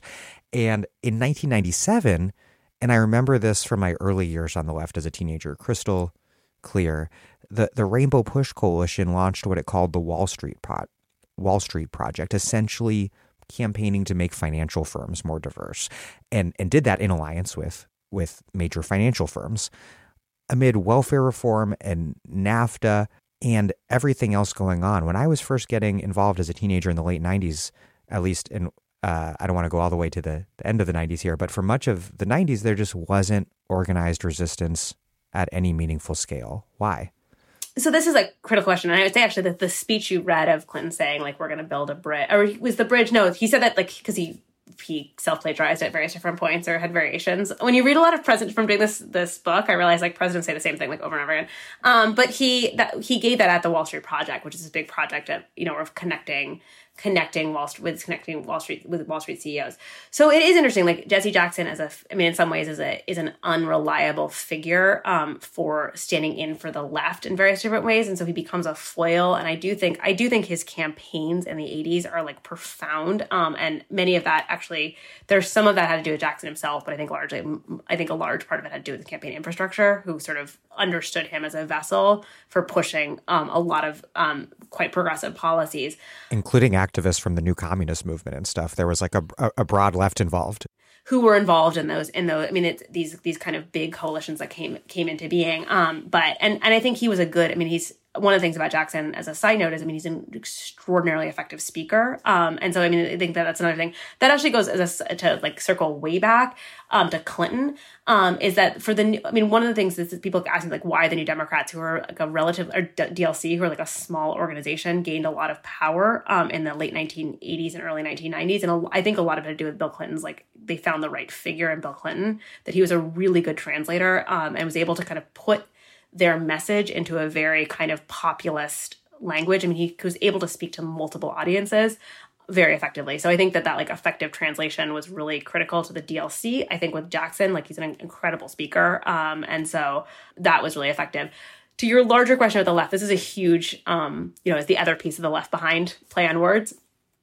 And something I was really invested in thinking about is, like, what happens to the left during this time. And, like, when I started doing the research, that was, like, crucial to me. It was like, where's the opposition? Like, where's the pushback? Where's the opposition? Having studied at various different points, like when you look at the 60s and you look at the Democratic Party and liberalism, there's lots of contestation and lots of pushback. And that just, like, that friction, like, was not there as much as and what I came to is, like, it was there on particular issues. And so I even, like, one of the reasons I focused on particular things in the book was to kind of understand, just find those places. And so a big one is sweatshop labor. And I do think around globalization that, like, sweatshops and trade is a place where you do see sustained organized opposition. But that's not really till like the end of the 90s. It's not the end, and it's exactly. It'd be interesting who else was there and, like, what happened. But that to me was the one, there's the most kind of people from different, where there's the beginnings of a coalition coming together. But on the other issues, like, my understanding, and I think what happened, is that there's opposition on particular issues. So there was actually a lot of opposition to welfare reform. Like, it was not like this, and you had like Jesse Jackson, but the head of NOW, and a lot of other people outside the White House protesting on welfare reform. You have the teachers, like I look at charter schools, and you have like the teachers unions, who actually have the biggest percentage of a voice in of constituents in Democratic conventions. I mean, the power of the teachers movement. I mean, they're a huge coalition in the Democratic Party. They're the biggest representative of labor. And I think I would actually be curious. I haven't looked at the numbers, but I think that actually might still be true. And so they are like a huge Democratic constituency who you'd think would actually be able to leverage the party in various different ways. And yet they're getting rolled over on charters and continue to be rolled over through the Obama administration. Biden is really the first Democratic administration since to actually, I think, more take teachers' sides on this debate. Yeah, and I think what has happened, and so my read on what happened was, like, especially after 1994 with the when the Republicans take office, is that a lot of groups were scared, and they made the bargain that that Clinton was better than the Republicans. And I think one thing that Clinton came into office after 12 years of Republican control. And so the kind of take was like, this is better than we would get under Bush. I think maybe the economy doing well could have played a factor in that too. So there's just not the same kind of unified coalition. So welfare reform gets passed like a few days before the 1996 convention, and you have all these people pissed off, and then they like Jackson, like the head of NOW, and then they all go to the convention and endorse him and give speeches in his favor. And that's true of labor too. And so I think the teachers unions, that's very much what happens at various different points, that they make that decision. And that, I think that is a critical point. There's just not the same kind of unified opposition. And that enables that. I think that lack of pushback becomes really, really important in the establishment of the agenda, especially in Clinton's second term. And so then you get to, by the time of the WTO, like, that is a moment where there was like a sustained opposition of multiple different groups coming against, and key Democratic constituencies saying that we don't support this. And Clinton sort of gives them lip service, as he always did on things about trade, but never actually sort of takes it seriously or creates the kind of concerted types of things that were advocated for. Wow, you don't think feeling people's pain is good enough? Well, I want to talk about a couple specific policy issues that we haven't really gotten into enough depth on yet to close out. First, education, because we keep circling around that. The DLC was one of the first political organizations to push for charter schools. And you write, quote, "There is a wide assumption that Republican politicians and donors who wanted to privatize education were the driving force behind the charter movement.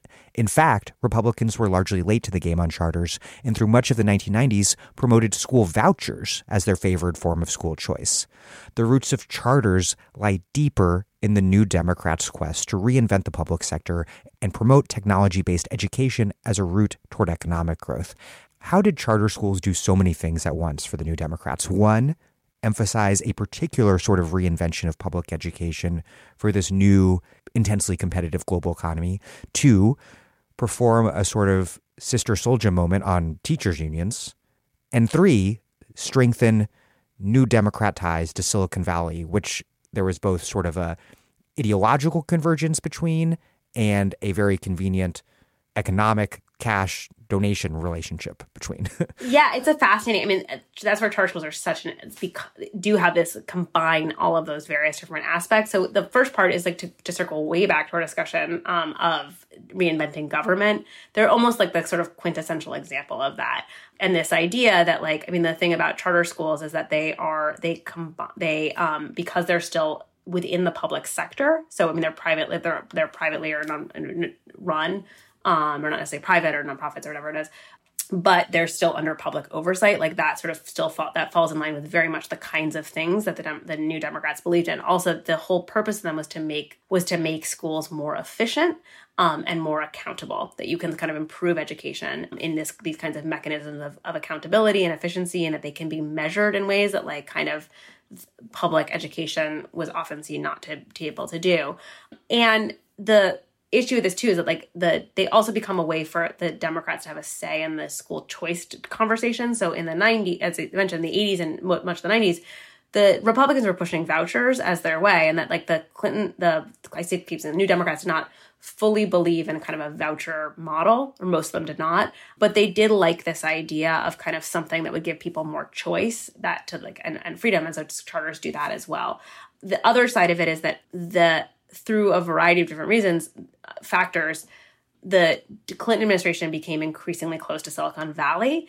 And it has to do with a kind of particular set of relationships, but Al Gore made particular overtures. And like Silicon Valley and it's not a unified entity, but kind of as a lot of the kind of main figures in Silicon Valley were very interested in questions of education, as they still sort of are, and the fact that like they have this idea that like they need good workers, and so if the education system is bad, they're not getting the best workers, and that's why they have to go to like they have to go to India basically to get their engineers. And it's also like ideologically validating for them though in some way. Totally. I mean, it's like this meritocratic thing, like this, and I think it goes to meritocratic thinking, like why education. I mean, that's why I think I personally think that's why both like the tech industry, but also why like mainstream Democrats often tout education, because it's like the system which they succeeded in, and they see sort of particular value in that, and the value that comes with having a credentialed education.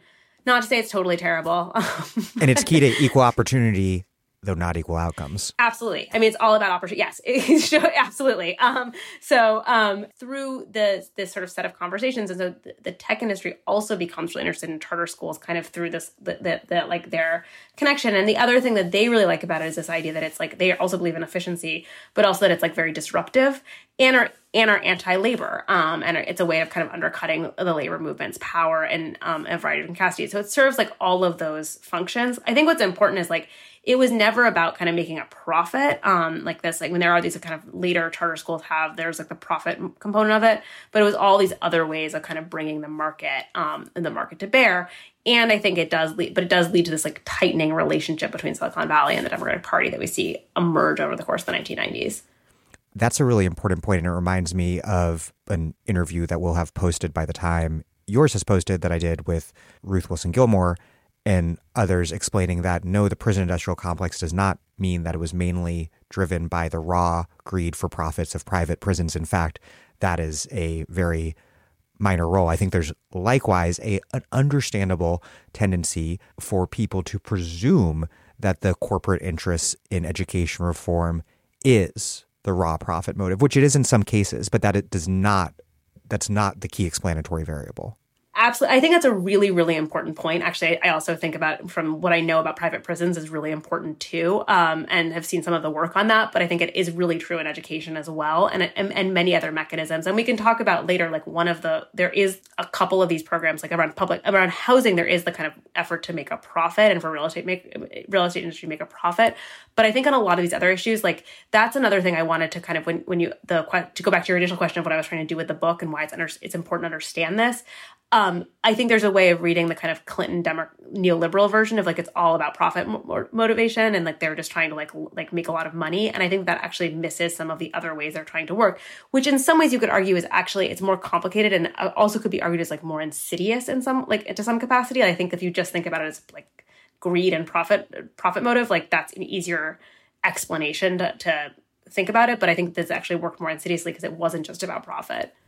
Yeah, I mean, the fact that something has a key function within neoliberal capitalist political economy of a given era or moment does not mean that whatever that program is about, the direct raw profit motive of corporations in that particular sector. So there, like political economy is key here, but not in this reductive way. Yes, absolutely. I think that's exactly what was going on. And so in charter schools are really, to me, a really like fascinating way to think about that, because for the variety of different ways that they come to undermine public education in a number of different capacities. And some of this is another example, like a lot of that stuff that happened later, like, but the roots really become kind of laid in the 90s. So, I mean, the big expansion of charters doesn't happen until like around 2010. And absolutely, I think the Obama administration played like a really critical role in the expansion of the charter movement. But a lot of the kind of it set the gears in motion in the 90s.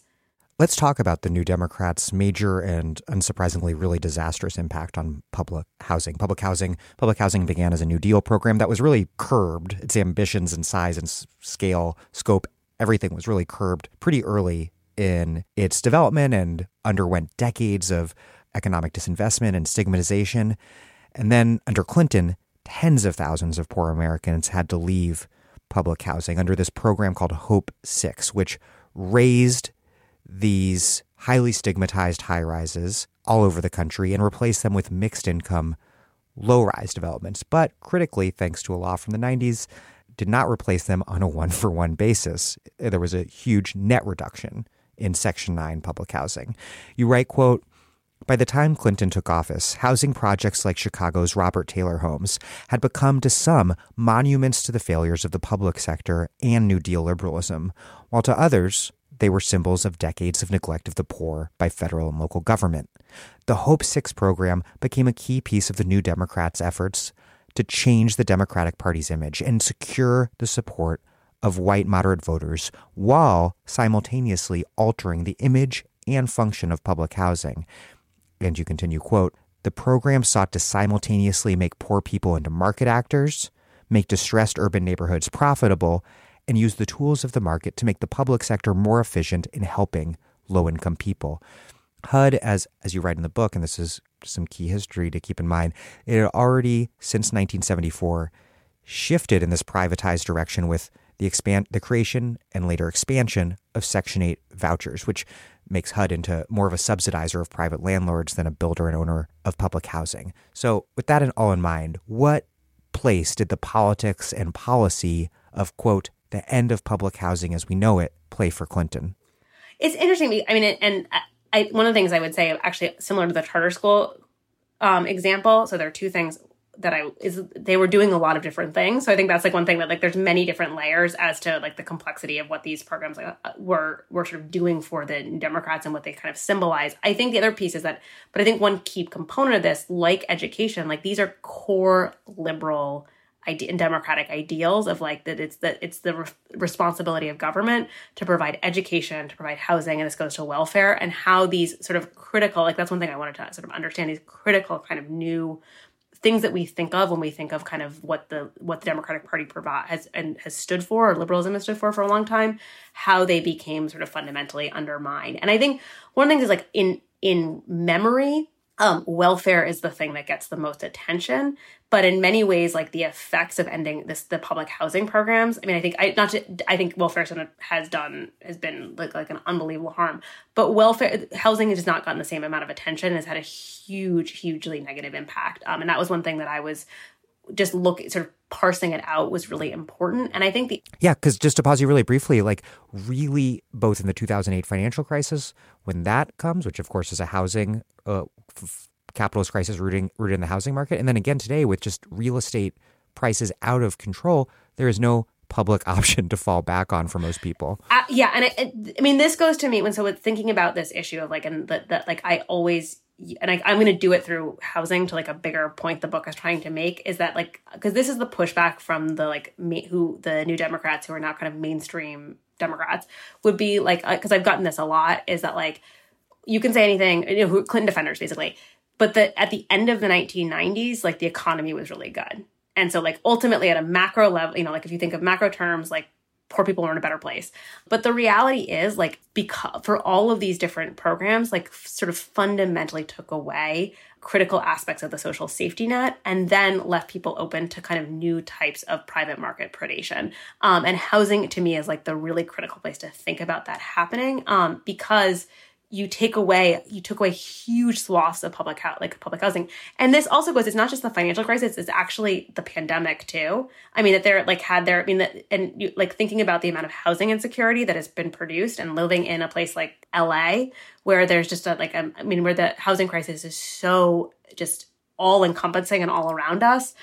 the lack of public housing is like essentially criminal, and how little that has become is even part of the kind of public conversation again. And I know it's been really fascinating that housing as an issue, or important that housing as an issue is actually coming back on the kind of national political agenda, but there's actually been so little attention to like rebuilding massive, like doing public, like big large scale public housing building. So instead it's, like giving more vouchers or doing other kinds of like relief to like sort of rent relief. But like actually the kind of investment that gets needed is to come back to like the fact that basically the federal government has not been building public housing since the 1970s. So that is part of what happens, and then eradicates all this housing. And I think it's a really interesting because there's still this narrative. I was actually just looking at a review of the book, this new great book, Thinking Like an Economist. Oh, I've heard really good things about that. Yeah, but the review is mentioning sort of pushing back and sort of describes this idea that like when you think of failures of the failures of liberalism, public housing is always brought up. And like when you like the Robert Taylor homes were like a complete failure, and that becomes like a critical sort of story and narrative that I think is actually still part of our popular conversation that has been like a legacy of this moment. Everyone watched the documentary, The Pruitt-Igoe Myth, all about. It's amazing. It's incredibly, it's an incredible sort of complicating that, this set of questions. So the thing that I think is really important about public housing too, so it fused all of these different things that the Clinton administration was trying to do. One is all these questions about sort of reinventing government, making it more efficient, turning to the private, like public-private partnership as the kind of critical solution. You turn to mixed income, mixed use, and then this notion of kind of giving people what ends up happening. So the taking them, and the classic example, which I use in the book, is the example of Cabrini Green in Chicago, which not coincidentally was on really prime real estate near the Loop, but was these huge buildings, which were then torn down. And the idea was that people could move back in, or they would have a voucher that they could use in the private market. And I think one of the things that comes up with this, there are a couple of things about the way the program was gone, and the fact that you brought up the one-to-one replacement, which is huge, but also that there was like increasingly narrow categories as to who had access to that public housing. One strike and you're out. One strike and you're out, which was like, so it actually like combines with these other kinds of things we think about at the Clinton administration. One was was crime. So it builds on the 3 strikes, you're out. 1 strike, you're out. If you were convicted of a crime or one of your relatives you were evicted from public housing. That also, and then also you could not get a Section 8 voucher. The other one with welfare reform is you actually had to hold a job or show you were going to be able to hold a job. So it's a very limited capacity of people who had access to this, but it also didn't address the fact that like in many cities did not have the affordable housing necessary for people to be able to use their vouchers.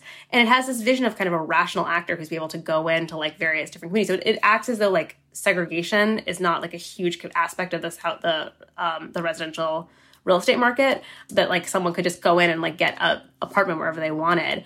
And so in places like Chicago is like a critical place, but I think it happened all over the places that like it like reinforced residential segregation in many different places, and just put people in like an incredibly difficult position, unable to find housing. And we could, but shouldn't talk about this forever. But one other thing to highlight about Hope 6 is that the very design principles, new urbanism, were anti-modernist and fetishized small town life. They were hostile to the very built environment of Black poor people who lived in cities. No, it's a profoundly white middle class aesthetic. I mean, the idea of like new urbanism is like I always call it like new suburbanism. It's the one that's been like sort of made fun of new urbanism as Seaside, which is where the Truman Show was built. But like that's the new kind of new urbanist principles. They had all these ideas like built on Jane Jacobs of having like you need to have front porches and you need to have particular kinds of style of housing. But it was deeply anti-modernist and was all of these kind of townhouses that were supposed to kind of into the community and but mostly to be attractive to white middle class people to move back into the city of Chicago or whatever, Seattle or whatever city. Like you can pick your city. But the other thing that part of these Clinton programs of Clinton housing is also this idea of kind of that in the 90s, there was a concern that homeownership rates were going down. And so to try to make more people homeowners, and so there's a national homeownership strategy, which is another part of the kind of public-private partnerships, which was efforts to kind of loosen a lot of aspects of the housing industry and the mortgage industry to help encourage people to get access to mortgages. And you can go on a lot of like conservative conspiracy websites and blame that for the financial crisis. I don't think that was true, but I do think it's indicative of these efforts that did create a kind of situation of vulnerability that become basically borne out in the 2008 financial crisis. We've touched on this a bit already, but you have this interesting chapter about the huge scandal around apparel sweatshops in the 90s, something I remember well from being involved in Students Against Sweatshops type work back then. But instead of doing anything to actually regulate apparel production, unsurprisingly, Clinton created the Fair Labor Association, this entity for corporations to self-regulate third world labor conditions, all really perversely, while intensifying immigration raids at garment factories here in the U.S. You write, quote, "The Clinton administration had also been rapidly signing trade agreements with countries with large emerging markets, such as China, India, Indonesia, Brazil, Mexico, and South Africa. The exposure of sweatshop abuses at garment and shoe factories around the world challenged the main tenets of these promises." And as you mentioned earlier, was the anti-sweatshop movement and then the larger global justice or anti-corporate globalization movement that exploded in Seattle. It was really that began to bring the Jackson coalition of the 80s, perhaps, somewhat different, but really bring that sort of coalition back together in opposition to Clintonism in a way that felt like earth-shattering for someone who was new to the left and had felt initially like it was a very marginal project. Why do you think that left opposition to Clinton emerged around the issues of globalization in particular in the way that it did when it did? And then why do you think that movement failed to sustain itself? Why would it take another decade, really, for a more coherent American left to reemerge in opposition to neoliberalism? Well, and it's fascinating, too. I mean, the question around, because I've thought about this a lot, too, with, for several different of those issues and questions. The one that I find fascinating is how the sweatshop movement has fallen out of the kind of popular story. I mean, so that my students don't know about, don't remember it or don't know it. Even I was been surprised when some of the people I read who've read the book, who are younger than I am. So this makes me sound like I'm a dinosaur, but I was a freshman in college in 1999. And so I just this was so central to kind of my coming of age. And I wasn't, it sounds like you were much more involved than I was in it. But I think that I think it was this brewing opposition and this sort of sense of kind of just general unfairness that the system, that all these things that had been promised that globalization was doing was not succeeding. And in many ways, I think that I think, as you said, the sweatshop issue in itself was an entree point to a much larger set of issues. And I think there had been opposition to trade issues around NAFTA and the kinds of coalitions around, tenuous coalitions around from the environmental movement and labor pushing on that. And I think that, one thing that I think labor became more global in its organizing over the course of the 1990s, that helped. But I do think that the issue of sweatshops was such a tangible way to kind of question what globalization was actually, what the Clinton administration, and it's not just the Clinton administration, but the broader kind of what we think of as the Washington Consensus, was promising that globalization was doing. And this was bringing security to people in the throughout the global South. It was bringing democracy, and all of those things was not happening. And it was just a sense of this is creating just immense injustice. So, maybe I'm telling my own version of that story through this narrative. But I think that is what led many people to just sort of question that this was actually doing all the things that it was promising to do. And that did create, some awakening. It was something that had to be kind of contended with, and I think opened up kind of new questions of this thing that has to be dealt with. The issues of why it didn't sustain itself, I think, are a couple of things. One critical component I think was 9/11, which I think was this breaking point and sort of shifted directions in various different ways. And so I think there becomes a kind of set of people who sustain interest in the question around globalization and continue to devote their lives to it. But I think that a lot of people in the left turned to the war movement, and that created dissipation. I think they also just 9/11 dominated the news so much that it was very hard to sort of come in and do anything.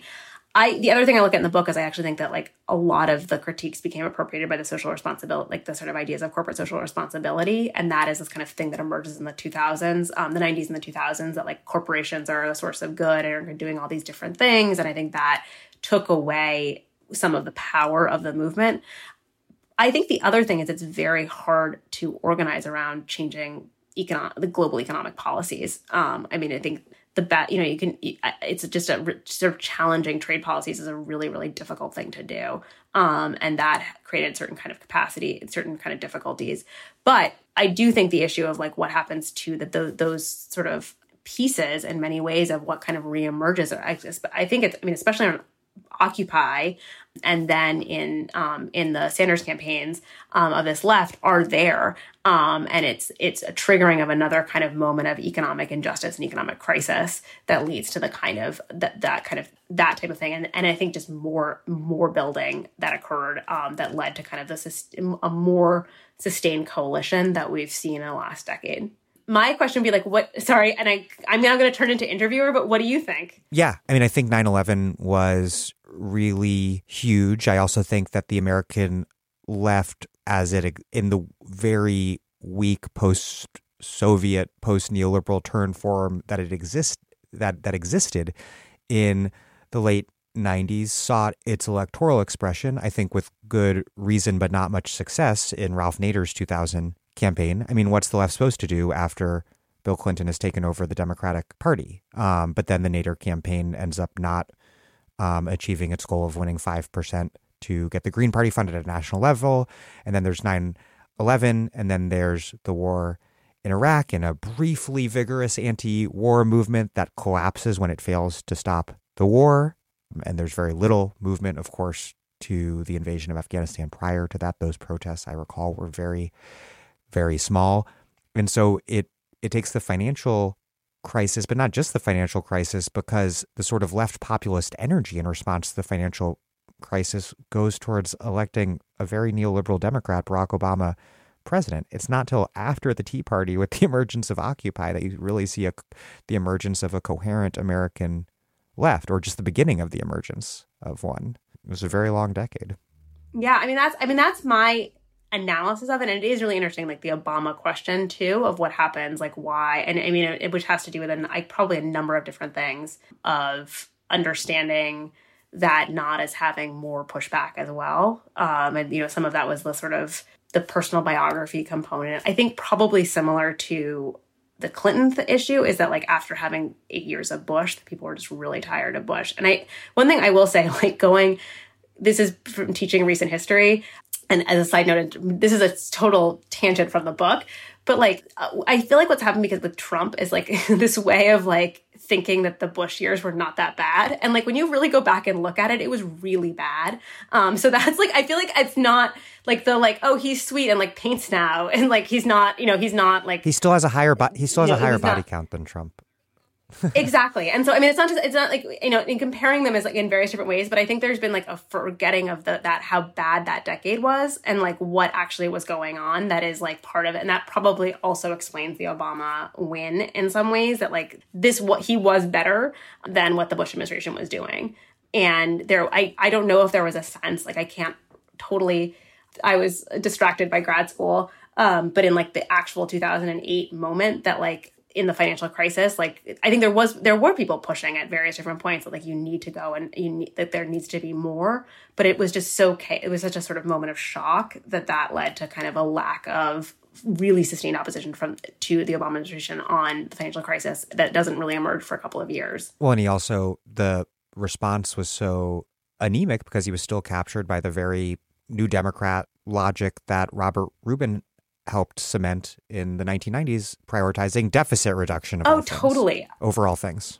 Yeah, totally. I mean, I think that's the approach they took, and they like went back and it's all the same. It's all the same people came back and helped set the policy, and that there was this idea like we need to get. I mean, I think there was still this idea in some ways capturing the for all the jokes about like all the terrible things the Clintons were saying about Obama, like there was still this idea like we need to get back to that moment of the Clinton years and like we'll use Obama as a vessel to do that. So I think there was a lot of that happening too. Another sign I think of the left in particular like the socialist anti-capitalist left's weakness in the aughts leading up to the 2008 election was the sort of broader progressive coalescence around Howard Dean's campaign, which reminds me a lot of McGovern in a way, in the sense that Dean was deemed this radical because he was anti-war, but in fact, he was like a pretty down-the-middle liberal. Yeah, totally. And actually, I've been thinking of this because of that 2004, like I don't know, wouldn't be a sequel, but I've been really interested in this question of like what's going on in the party with the Nader and Dean campaigns, which are quite different. But I think that's right. Like that Dean, like what actually was happening with Dean and like how transformative is that? But I think that's what was proven to be borne out, that it was not this, like that, like he was not as radical as he was being presented to be. Indeed. One could say the same thing about the Nader campaign, which I was very involved with as a volunteer, as a 17-year-old, by comparing the politics of Ralph Nader and Bernie Sanders. I mean, Ralph Nader obviously had better policies and a better agenda than Gore or Bush did, but compared to Sanders, he had much more of like a good government anti-corruption discourse rather than like a really transformative social democratic or even socialist vision. Yeah, I think that's right. I mean, I think there's a lot to that, and that's who Nader was and is. One last thing about the politics of globalization in the 90s that is occurring to me as we're speaking is that all these politics around NAFTA and everything is that you see these forms of American politics that really don't fit within this narrative, this kind of false retrospective, this mythic retrospective narrative that people often have, that I think frames this country as having this kind of normal Democrat versus Republican politics that Trump then explodes in 2016. If you look at the politics around trade, in particular in the 90s, what you see is the emergence of all sorts of weird tendencies that become more and more important in American politics over time with the Perot and Buchanan candidacies. Yeah, I think there are these moments, and I don't, sometimes you don't want to take like the lens of the present to go back to the past, but I think that there's a way in which it was more complicated often, and I do think like all of those campaigns do show signs of this, or that those were like sort of tendencies and campaigns. I mean, and there's very much a lot. I mean, on and I will say this, I want to say, I guess you asked for my final thoughts on this is, I mean, first of all, I think one thing that is true about the story of the Democrats under Clinton and then beyond is that it was a Republican Party that has changed a lot. I mean, so one of the things that always surprises me, like looking at the 90s and when I was looking at this book, is there's actually like a fair amount of bipartisan cooperation, especially on things like microenterprise, like which like Republicans were on board with. I mean, there's a number of things that, like, so we can think it's the roots of polarization and all of those kinds of things. But I do think there's a component of like how much the Republican Party has changed so much over the course of this period that's really important to think about and understand.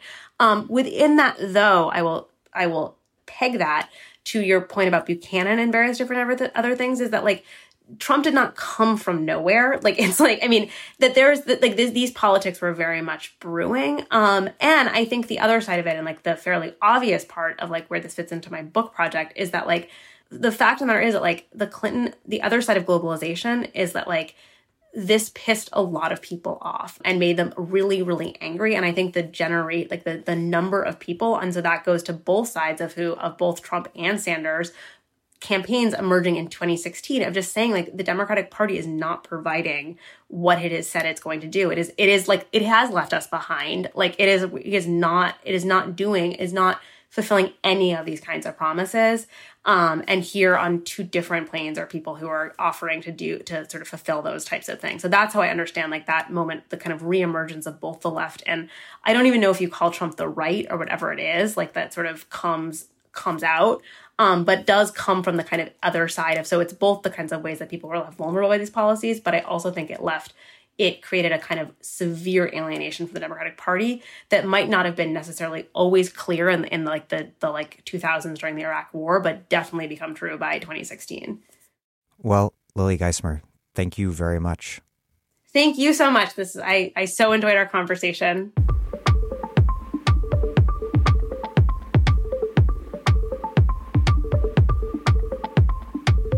Lily Geismer is a professor of history at Claremont McKenna College, where she researches and teaches about recent political and urban history in the United States, with a focus on liberalism and the Democratic Party. She's the author of Left Behind: How the Democrats Failed to Solve Inequality, and Don't Blame Us: Suburban Liberals and the Transformation of the Democratic Party. Her work has appeared in the New York Times, Washington Post, New Republic, Jacobin, and Dissent. I have linked to her first Dig interview in the show notes. Thank you for listening to The Dig from Jacobin Magazine. As Marx once said, after noting that modern bourgeois private property is the final and most complete expression of the system of producing and appropriating products that is based on class antagonisms, on the exploitation of the many by the few. While other podcasts have only interpreted the world in various ways, our point is to change it. We're posting new episodes every week. The Dig was produced by Alex Lewis and recorded at WBRU in Providence. Music by Jeffrey Brodsky. Our communications coordinators are Tamuz Frankel and Mariel Solomon. Our senior advisor is Thea Rio Francos. Check out our vast archives at thedigradio.com. Follow us on Twitter at thedigradio, and please find us wherever you get podcasts and subscribe. If it's in iTunes, also please leave us a nice review. Those reviews help introduce us to new listeners, but what really does that is you telling your friends to listen to the podcast. Please make propaganda for us. And do find us at patreon.com and make a monthly contribution to keep this operation up and running strong. Even a few bucks a month is huge.